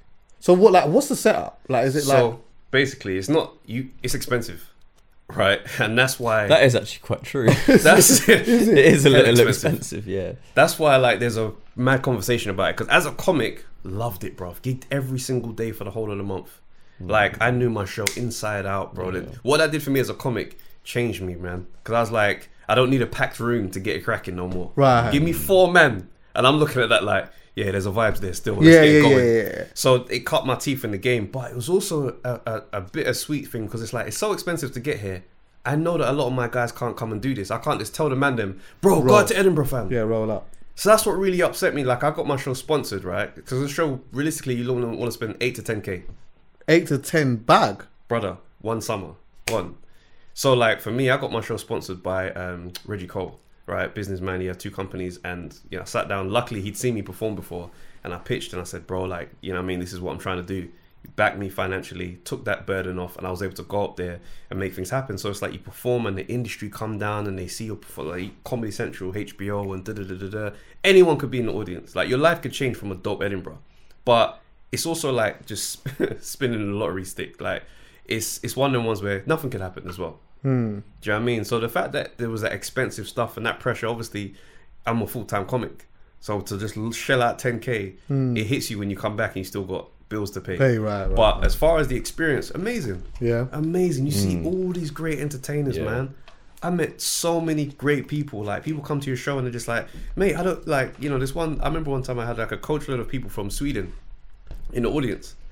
And I'm like 20 minutes into my show and I'm thinking to myself, something's not right here still. Like, these are jokes that I rely on. Yeah. And this ain't hitting. They're like the Drake tunes. Yeah.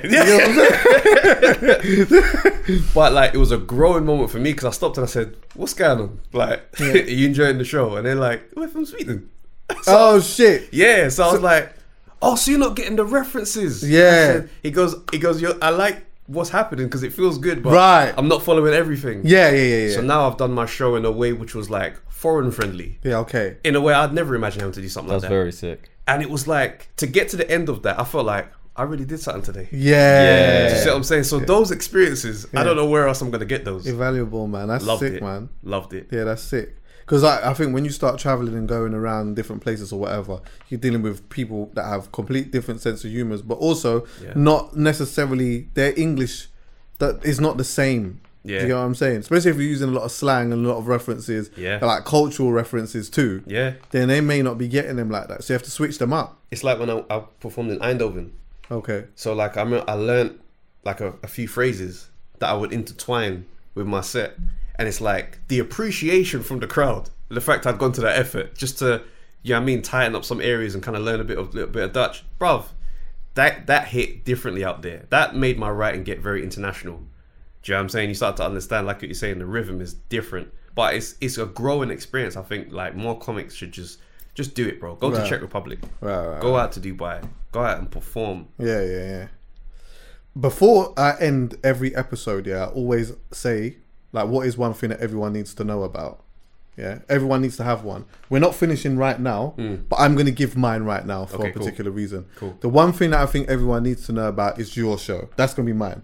It's your live show. When is it? November 12th at the Bloomsbury Theatre. At the Blue. Okay, so obviously this people will be watching this for 10 years probably. So after a while, this is not going to mean anything, but it will mean something at this moment now, kind of depending on if you're in this time around the time that it comes.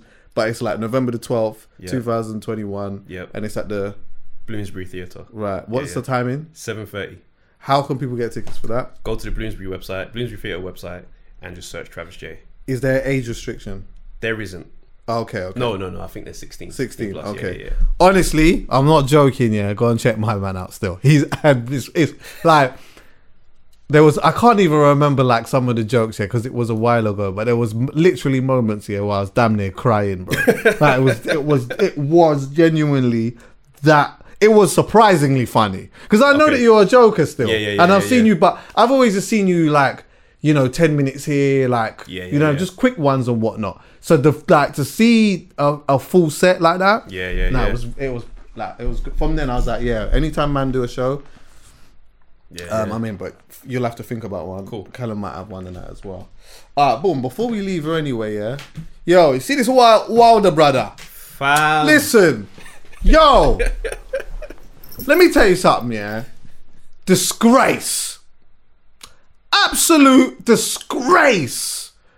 Let me tell you something, like, I'm actually holding some type of feelings. I am holding some type of feelings.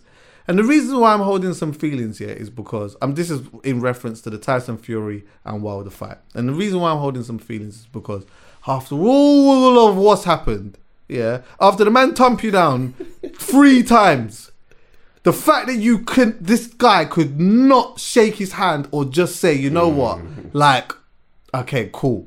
But to turn around and say, I don't respect you, I had a bit of an issue with that. And one of the it's just me. Tyson didn't really, I mean, he did a little bit, but it was just like, whatever, the best man won. But the reason why I was actually a bit annoyed by that is because I'm not a great loser in my heart and soul. Yeah. When I lose, my belly starts feeling funny, my blood starts doing certain things, hair starts standing up and whatnot. But my behavior is, I lost. Yeah. Do you get what I'm saying? This Don lost the first one. Then the second one, he got obliterated, but then turned around and said the outfit was too heavy. His coach someone spiked his drink. His coach was weak.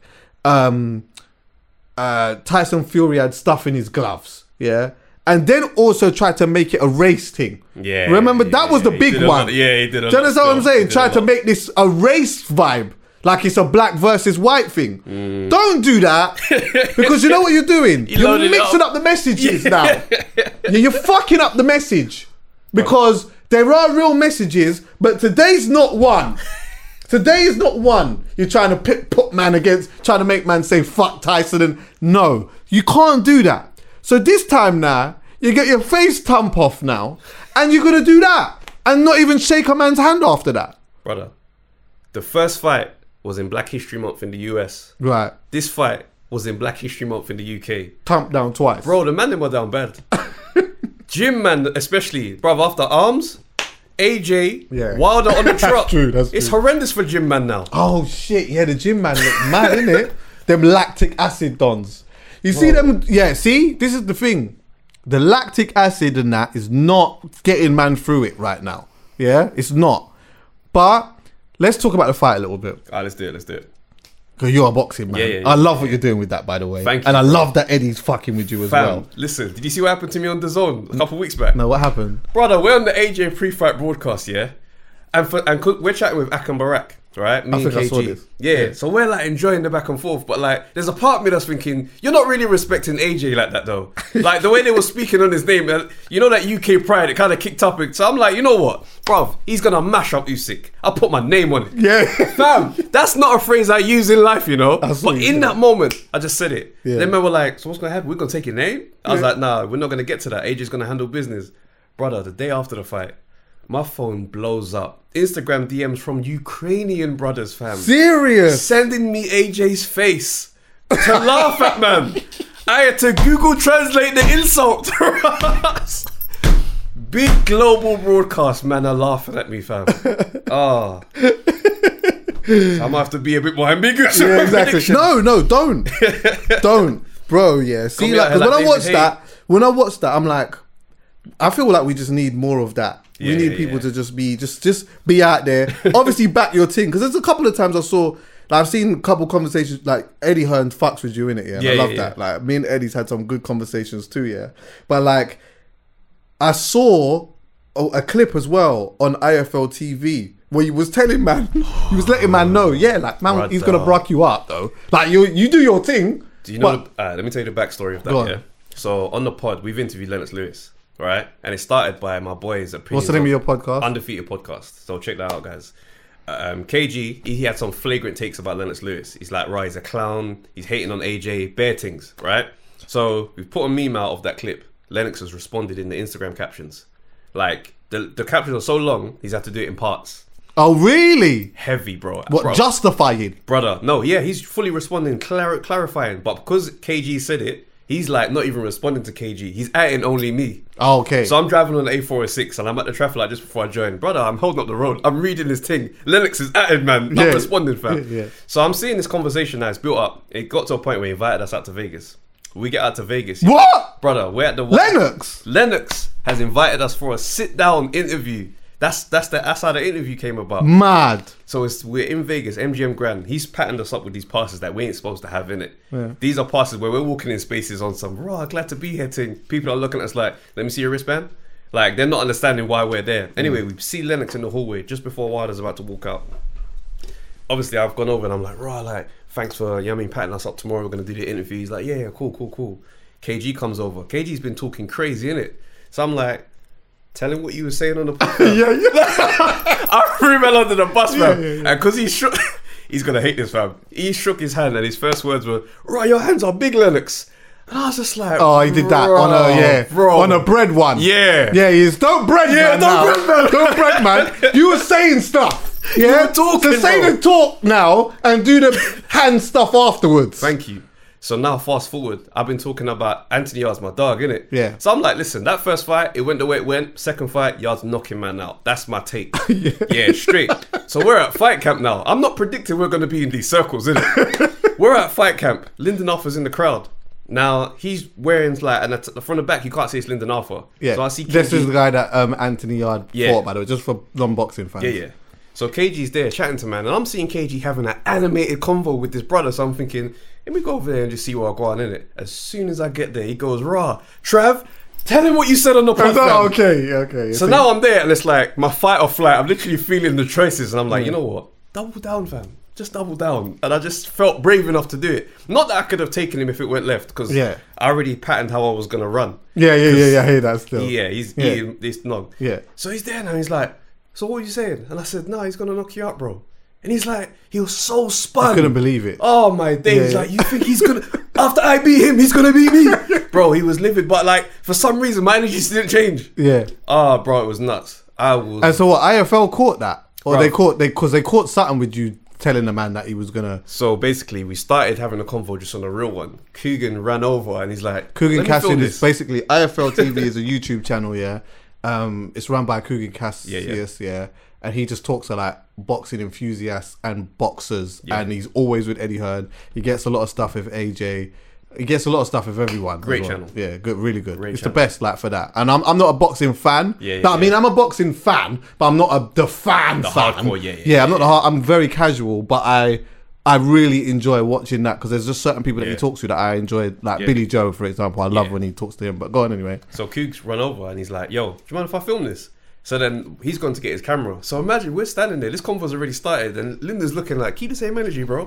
Keep the same. It's almost like we're squaring off, and I'm like, right, like, do I really want this out there? I was like, you know what? Let's just say it, innit? Because I'm like, if I can say it on a pod, Yeah, you have to be able to I've got say to be it. able to say it to your face. If I tell you that your music, if I come here and critique your music, yeah, if I sit in front of you, I have to be able to do that in front of you. I can't not say what I've been saying before. That just takes away from my own integrity. Facts, and like that's just like that's where we are now with the pod, where we're meeting man that we've been chatting about, and it's like it's nuts. Like Dillian White, he's a massive brother in real life. Very like Chisora.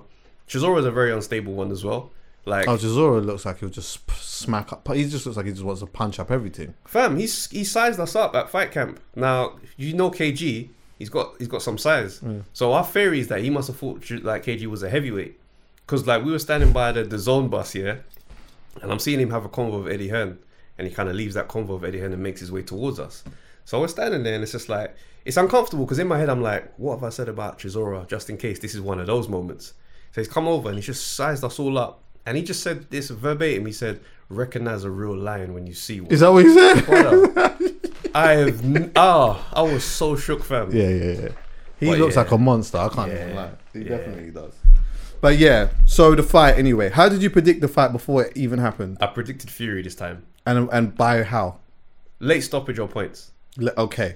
That was my thing. Because I was like, I can't see how Wilder's going to reinvent himself at this that age quickly after those two showings. Yeah. I mean, especially the last one.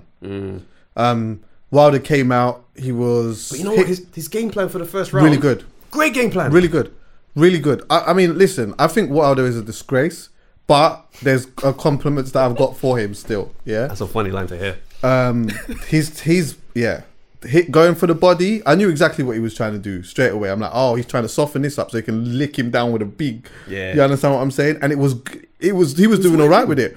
And there was actually one, I think it was in round 2. Yeah, he hit Tyson with he hit the because you know he's jabbing the body. He's jabbing the body and he's like stepping in with the reach, trying to hit the body. Yeah, but there was one where he actually hit the body with the right as well. He went in and went boom, bye. Yeah. And I was like, whoa, that could that stop a lot of man, you know.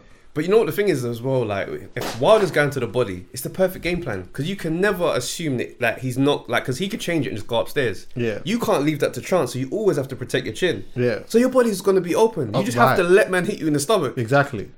So I think it was then for Tyson to sort of work that out and maneuver around that. Yeah. Which I mean, he was starting to do. He knocked Wilder down in the third round. Yeah. And then Wilder knocked him down twice. In the fourth. And it was looking techie a little bit. Bruv. How did you feel when you saw Tyson get knocked down? When I saw Tyson go down, I thought to myself, oh my days. Because in the boxing world, a lot of men were just like, I got a funny feeling about this Wilder fight. I got a funny feeling. Everybody, from the top, everyone had a weird feeling. There's Fury's not prepared right. So when I saw man go down twice, I was thinking, they were right. I was gassed. I was on, because we do a watch along on the channel. Okay. I'm on there getting gassed. So my dad wanted Fury to lose, innit? So I'm not, as he goes down, I'm like, bro, I need to chat to my dad. Yeah. But it was one of those moments where I was like, is this the moment where Fury takes a L?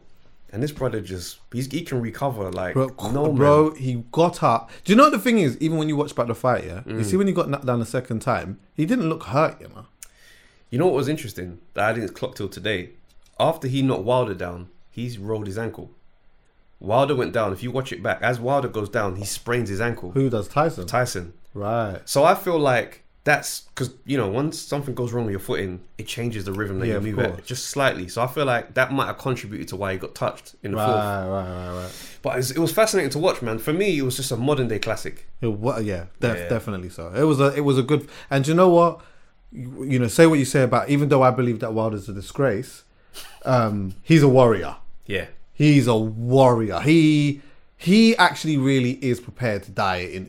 It's to the point where his warriorism can be stupid. Yeah. Because I think that he actually is prepared to die in there like that. But I think that's Wilder's problem, though. I think Wilder's problem is that he actually gets too emotional.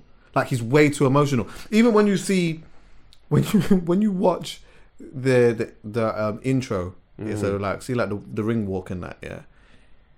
Obviously, Wilder's in there. Tyson's come in. Like Wilder looks so emotional. Like he's so in his emotions. Tyson's dancing. Yeah, just You know what I business. mean? Yeah, He's dancing and he's doing his thing. You understand what I'm saying? Because at the end of the day, there's business to be done. I know I'm a good boxer. Yeah. And like, the emotions even spill into like their behavior at the end. For example, Wilder's not able to shake his hand or do any of that. I don't respect you or whatnot. And even with Tyson, even with that, there's so much things Tyson could have said, but the words that he actually used was, "You lost fair and square." That's right. So that's like this is just a sport. That's right. Mate, you lost fair and square. That's it. You lost to the better man today. That's just it. So it's like, I understand that maybe at certain times you need to channel into a certain type of an emotion when you're dealing with this. But then there has to become a point where, for the betterment of yourself, that you detach yourself from that at a certain period. Otherwise, you're going to allow that to consume you in such a mad way that it just fucks you. Do you know what I mean? And that part of that could have contributed to why the game plan weren't so airtight. Because if you don't accept that you lost fair and square, you don't do the right improvements. You don't go to address everything. You still think, he still probably believed, I just need to land the shot. I just need to do what I was doing before and just keep it going. No, bro, the guy's better than you in that department. You're going to have to figure out another way. And I think they tried to work on something. First round, he's going to the body. Second round, he said, nah, bun that. I'm just going to be who I am. Right. He went back to that, innit? But I think as well, that's the part of the emotion. And I feel like Wilder is too emotional to even have a game plan and stick with it throughout the whole period. I think in his head, even when he was going with the game plan, he's still going for a super emotional place. And you can see it in him. And he's so wild with it, And then it's like, the game plan just stops and he just goes back to just doing his own thing. And then he gets a knockdown and you can see he's super chuffed. Now he's gassed. This is it. Yeah. But then he just started getting punched up and it was like, you know what? Now you're getting smacked up now. You're hella emotional. But clearly you're not even that with it. Your head is so all over the place because like the 7th and 8th round when you're getting your head thump off now and the bell rings, you're still putting your hand up. Bro, he celebrated after every round. He celebrated after every round. I was like, this is going bad. He's doing this. But you know what was mad though? You know the corner was scared to do anything out of the ordinary just in case they get accused of a madness. Brother with the water thing was giving man the water, but his hand was trembling, fam. Them man don't want He's got them shook. He's got them. Because he should have got pulled out of that fight. Listen, Breland. if anything, that should have been stopped. Because you know what? This is the thing, What is it? Tyson Fury, he's 6'9". He was like 19 stone. 277. Bro, I know that Wilder's a big guy as well, but just forget about being the big guy. Your head is not the big guy. Your body's the big guy, but your head is not the big guy. When you're getting hit in the head with that much force, because that's the thing with Tyson as well. When he hits you, he really leans in at times. Like he really, like, sometimes it's not always just a pap pap. Sometimes it's the bam, bam. And you know what it is as well? Because he's not like a concussive knockout puncher. It's just mad blunt roll. Yeah, that's it. That's you're just taking it, getting dizzy, taking it. And he's like, you see Wilder's face after a while, it's like, bro, you're just deflated. His mouth wide open. Leaning on you, banging you and then holding you. Bro, he done such a job on Wilder. I'm looking at that, I'm thinking, that's what I'd love to have seen AJ do to Usyk. Yeah, definitely. That's what he's going to have to do. 100%. That's what he's going to have to be a bully. That's what Dan said as well. Dan said, you know what, just like, forget the boxing thing like that so much this time. Yeah. You know what, you're just going to have to just do the bully thing and then hope that one there works. Do you get what I'm saying? 100%, bro. But we love AJ, innit? It's the man them. 100%. It's the Tyson thing. I just can't see it, brother. And you know what? You can't see him beating Tyson? Fury, AJ. Alright, so here's... Nah, don't do that. Cause I know he's the man them. Listen, I know. No. Listen to what I'm saying. Like AJ, please. I know. Here's just my perspective. Go on. When AJ has trouble with opponents, it tends to be shorter guys. Okay. AJ struggles with shorter opponents that know what they're doing. Interesting. Fighting down is its own job in itself. Like as a tall man, fighting down is tricky. Man saying go to the body, it's lower than my range now at this point. It's like obviously I can get there, but there's so much of me that's exposed. It's not the easiest task to someone who hasn't been boxing as long as AJ has. So I'm looking at that. I'm thinking there's a consistency with the type of fight that poses AJ issues. Povetkin, Carlos Takam took a while to get him out of there, but these are guys. If they were 6'6" and upwards, AJ can be himself. So I look at that and I'm like, Tyson Fury 6'9". We'd see a smaller AJ that doesn't have to worry about a looping overhand right that is gonna come from the blind side. And I'm looking at that, I'm thinking to myself, if he goes for a slugfest, which is the fight we'd want him to have with Fury, bro, we don't know how that could fall because Fury can go. Right. So let me say this, Sorry, because not you're the getting knocked boxer. out. Remember, you're the boxer. Yeah. This is just my feeling, and then so you can tell me your rebuttal. Yeah. Go. This is how I see it. Like, you see, with like what you were saying about the size difference and all of that type of stuff. Yeah. Am I right in saying that though? See, with like AJ. See, like, okay, let's go with the Ruiz fight. Yeah. Okay. Ruiz was just on like, he's obviously shorter, but he's on a swingers thing. Yeah. He's on a swingers thing. Klitschko, he beat one of the Klitschko brothers. He's more of a boxer, isn't he? right. He's not really Yeah. gonna be on Outside, outside, cagey, and he's a yeah. proper boxer now, yeah, right. But he did beat my man. Would you not say that AJ would have trouble with the guy who is obviously he's not short, he's tall? And he's like, Tyson is the boxer, but he's also like like he can get so in your face. Yeah. Don't you think that poses the threat? Because every time that you've seen someone do that with AJ, that's where he's had trouble as well. Especially with Ruiz. When he beat Ruiz because he can go back and just do the boxing thing. And he, you know what I mean? He's boxed my man's head off. Yeah. But it's hard to do that with Tyson, because Tyson's really good at boxing. Yeah. But Tyson's also very good at leaning on you, Yeah. doing all of this type of stuff, and also going for the scrap element of it. One of the reasons why I think Wilder, for me, I don't see Wilder as a good boxer like that. But one of the reasons why I feel like Wilder has so much trouble is because he's actually ironically so wild with the punching though, and because he's not a good boxer either, and he's not necessarily a good he's not big enough to be a grappler. His whole thing is literally just that. Yeah. From a distance, it's like that's a whole different thing. But to me, it seems like Tyson is very good at the boxing aspect of it, but also the actual grappling aspect. The dirty boxing Is and I don't mean dirty. AJ just really good at the dirty, not the dirty It's not side. dirty boxing. It's when I say dirty boxing, I mean the holding, the clinching, Like the bullying, like the bullying stuff. thing. It's 'Cause legal. like right now we're seeing AJ getting into his boxing bag, and I feel like that's how he wants to fight. But ultimately, you have to kind of work out at times like when it's time to do that and when it's time to not do that. My thing whereas, with AJ whereas with Tyson, it seems like he mixes that up very well. Like he gives you a bit of both. He does, and I don't see it as a guarantee that AJ wins. All I'm just saying is I'm not ruling out that AJ can still win that fight. My thing is with AJ is that I think if you're nice to him, he'll be nice to you. Ruiz and Usyk, both very friendly to AJ. There was no talk, no nothing before the fight. Them man wanted selfies. When Dillian White and Big Baby Miller was in the lead up to the AJ fight, AJ was on smoke. I want to knock these brothers out. He's talking trash with these men. He's got the venomous side. So I feel like with AJ, he's got to now find himself, like within himself, to get that venom out for no reason.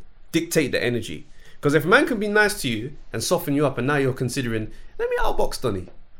Let me do something I've actually never done before and outbox this guy who's been boxing since he was 6. That is not, that like ego would make you do that. Because I guess now it's a new challenge for me to have to wake up and get up for. He's still got hundreds of millions in the bank, so the hunger ain't money. Now it's like, I just want to make a statement and let everyone know I can actually box. Nah, bruv, Dillian White wouldn't bring that out in you. Them man will get back in there and scrap like last time. Because that personal thing. So I think AJ needs to be able to dictate the energy from now on. Because when he gets in there with Fury, don't expect boxing, bruv. No. After all that talk, No. he's coming to scrap, man. Yeah, And that's of what course. he needs to be on all the time. Femi, bro, not AJ. That's it. Yeah, I hear that still. But anyway, Wilder's a disgrace. Especially with the... Give him some respect. No, you know what? Give him some respect, bro. Brother, he told the man, didn't he go and tell Tyson to go fuck his mum or some shit like that? Brother, Bro, come on. Man. Fury said some wild things too, bro. We're not going to do this. What did he do about his mum and his gal? Fam, listen, all I'm saying is this, yeah? I don't expect wonderful morals from fighters. Straight out the gate. Them man there, I don't expect to hold up the standard of what's right and wrong in society, innit? Yeah, but isn't it about how much you do in a short space of time where it kind of becomes disgraceful? I hear that, but some of the fighters that look at Mike Tyson, fam. This guy's a legend. In he was a everybody's disgrace. book. Crazy, I mean, if Tyson was, he's a disgrace. fam. Tyson David obviously Haye. did his thing, but he was a disgrace. I hear that, but at the same time, it's like he's a fighter, fam. When you're the heavyweight champ, you can kind of just be yourself. Yeah. So these men get in there and they're just on smoke. Remember when David Haye was happening, fam? Yeah. Talking mad things. And Yeah, I then hear backing it, doubling down with the reporters once they're like, do you think that was the right thing to say? He's like, yeah, I didn't mean it like that, but yeah, I mean it. Like, Yeah. So for me, I don't look to fighters to be all holier than thou, fam. Yeah, neither do I, but I just think Wilder was a disgrace. But I do think he was a warrior, though. And I do think... Sorry, go on. I think he was a warrior, though. And I think that like, especially in the beginning part of the fight, and that, like, I feel like the tactic was good. And I want to see Wilder come back from this. And I don't know who he fights, but I do want to see him come back from it. And I want to see something from him still. But yeah, man. I think retirement might be next for Wilder. Maybe one more fight and then retirement. time. He's like... He might want to fight. He might still want to... His ego might still want him to fight AJ. He might want some of that at some point. Because I know that he believes that he's better than AJ. He might be saying in his head... Wilder might actually be saying in his head, all right, cool. I'm not going to admit it, but Tyson tamped me down 3 times. But brother, don't you run your mouth. But do you think he could be AJ, you know? Of course, listen, I think AJ's a much better boxer than Wilder. But I just think that 50-50. Wilder's punch... Yeah. Like, if he hits... AJ with one of them, I'm not convinced that, like, I'm not convinced AJ can take a couple of those. Do you know what I mean? And get up the same way, because there's a different type of, like, I mean, Tyson's got that flipping. But yeah, see that the gypsy traveling energy and DNAting different. Very. Bro, they're oh yeah, I hate you. It's different. Anyway, bro, thanks for coming by. Oh, bro, it's a pleasure, man. Pleasure. What is one thing that people need to know about? One thing people need to know It could about. be anything. It could literally be anything. It could be a show. It could be a documentary. It could be a brand. It could be a drink. It could be anything. There's a documentary I watched with Dave Chappelle and Maya Angelou called The Iconoclast. I believe that's the name. The Iconoclast. Where can they watch it? Just type that in. Go online and search that. It's an amazing conversation. Okay. That's just the best way to describe it. Sick. Yeah, I'll leave it there. Callum, you got something? Yeah, man, I got one. It's a black-owned publishing house. They publish children's books, but they are all like the lead characters are like black themed, essentially, like that. So they're called Malady Publishing. So go check them out if you got kids that need kids books. Go for it. That's sick. Yeah, I'll check that out still. Alright, bro. Shouts love for coming through, my brother. Thanks for having me. Yeah, man. Good luck with everything. Good luck with the show. Good luck with the pod, the box and stuff, everything. Man. Thank you, brother. Love every time. Thanks for listening, everyone. Yeah.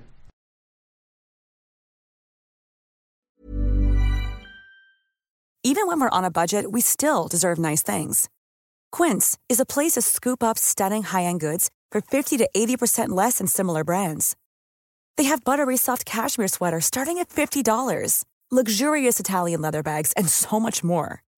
Plus, Quince only works with factories that use safe, ethical, and responsible manufacturing. Get the high-end goods you'll love without the high price tag with Quince. Go to quince.com/style for free shipping and 365-day returns. Imagine the softest sheets you've ever felt. Now imagine them getting even softer over time. That's what you'll feel with Boll & Branch's organic cotton sheets. In a recent customer survey, 96% replied that Boll & Branch sheets get softer with every wash. Start getting your best night's sleep in these sheets that get softer and softer for years to come. Try their sheets with a 30-night guarantee. Plus, get 15% off your first order at bollandbranch.com. Code BUTTERY. Exclusions apply. See site for details. Hey, folks, I'm Mark Maron from the WTF Podcast, and this episode is brought to you by Kleenex Ultra Soft Tissues, your ally to help tackle your allergy symptoms this season. I love the change of seasons, but nobody loves pollen and all those other things floating in the air that make you sneeze during this nice weather. Kleenex Ultra Soft Tissues are hypoallergenic and allergist approved, so fight back against watery eyes and runny noses without worrying about irritating your skin. For this allergy season, grab Kleenex and face allergies head on.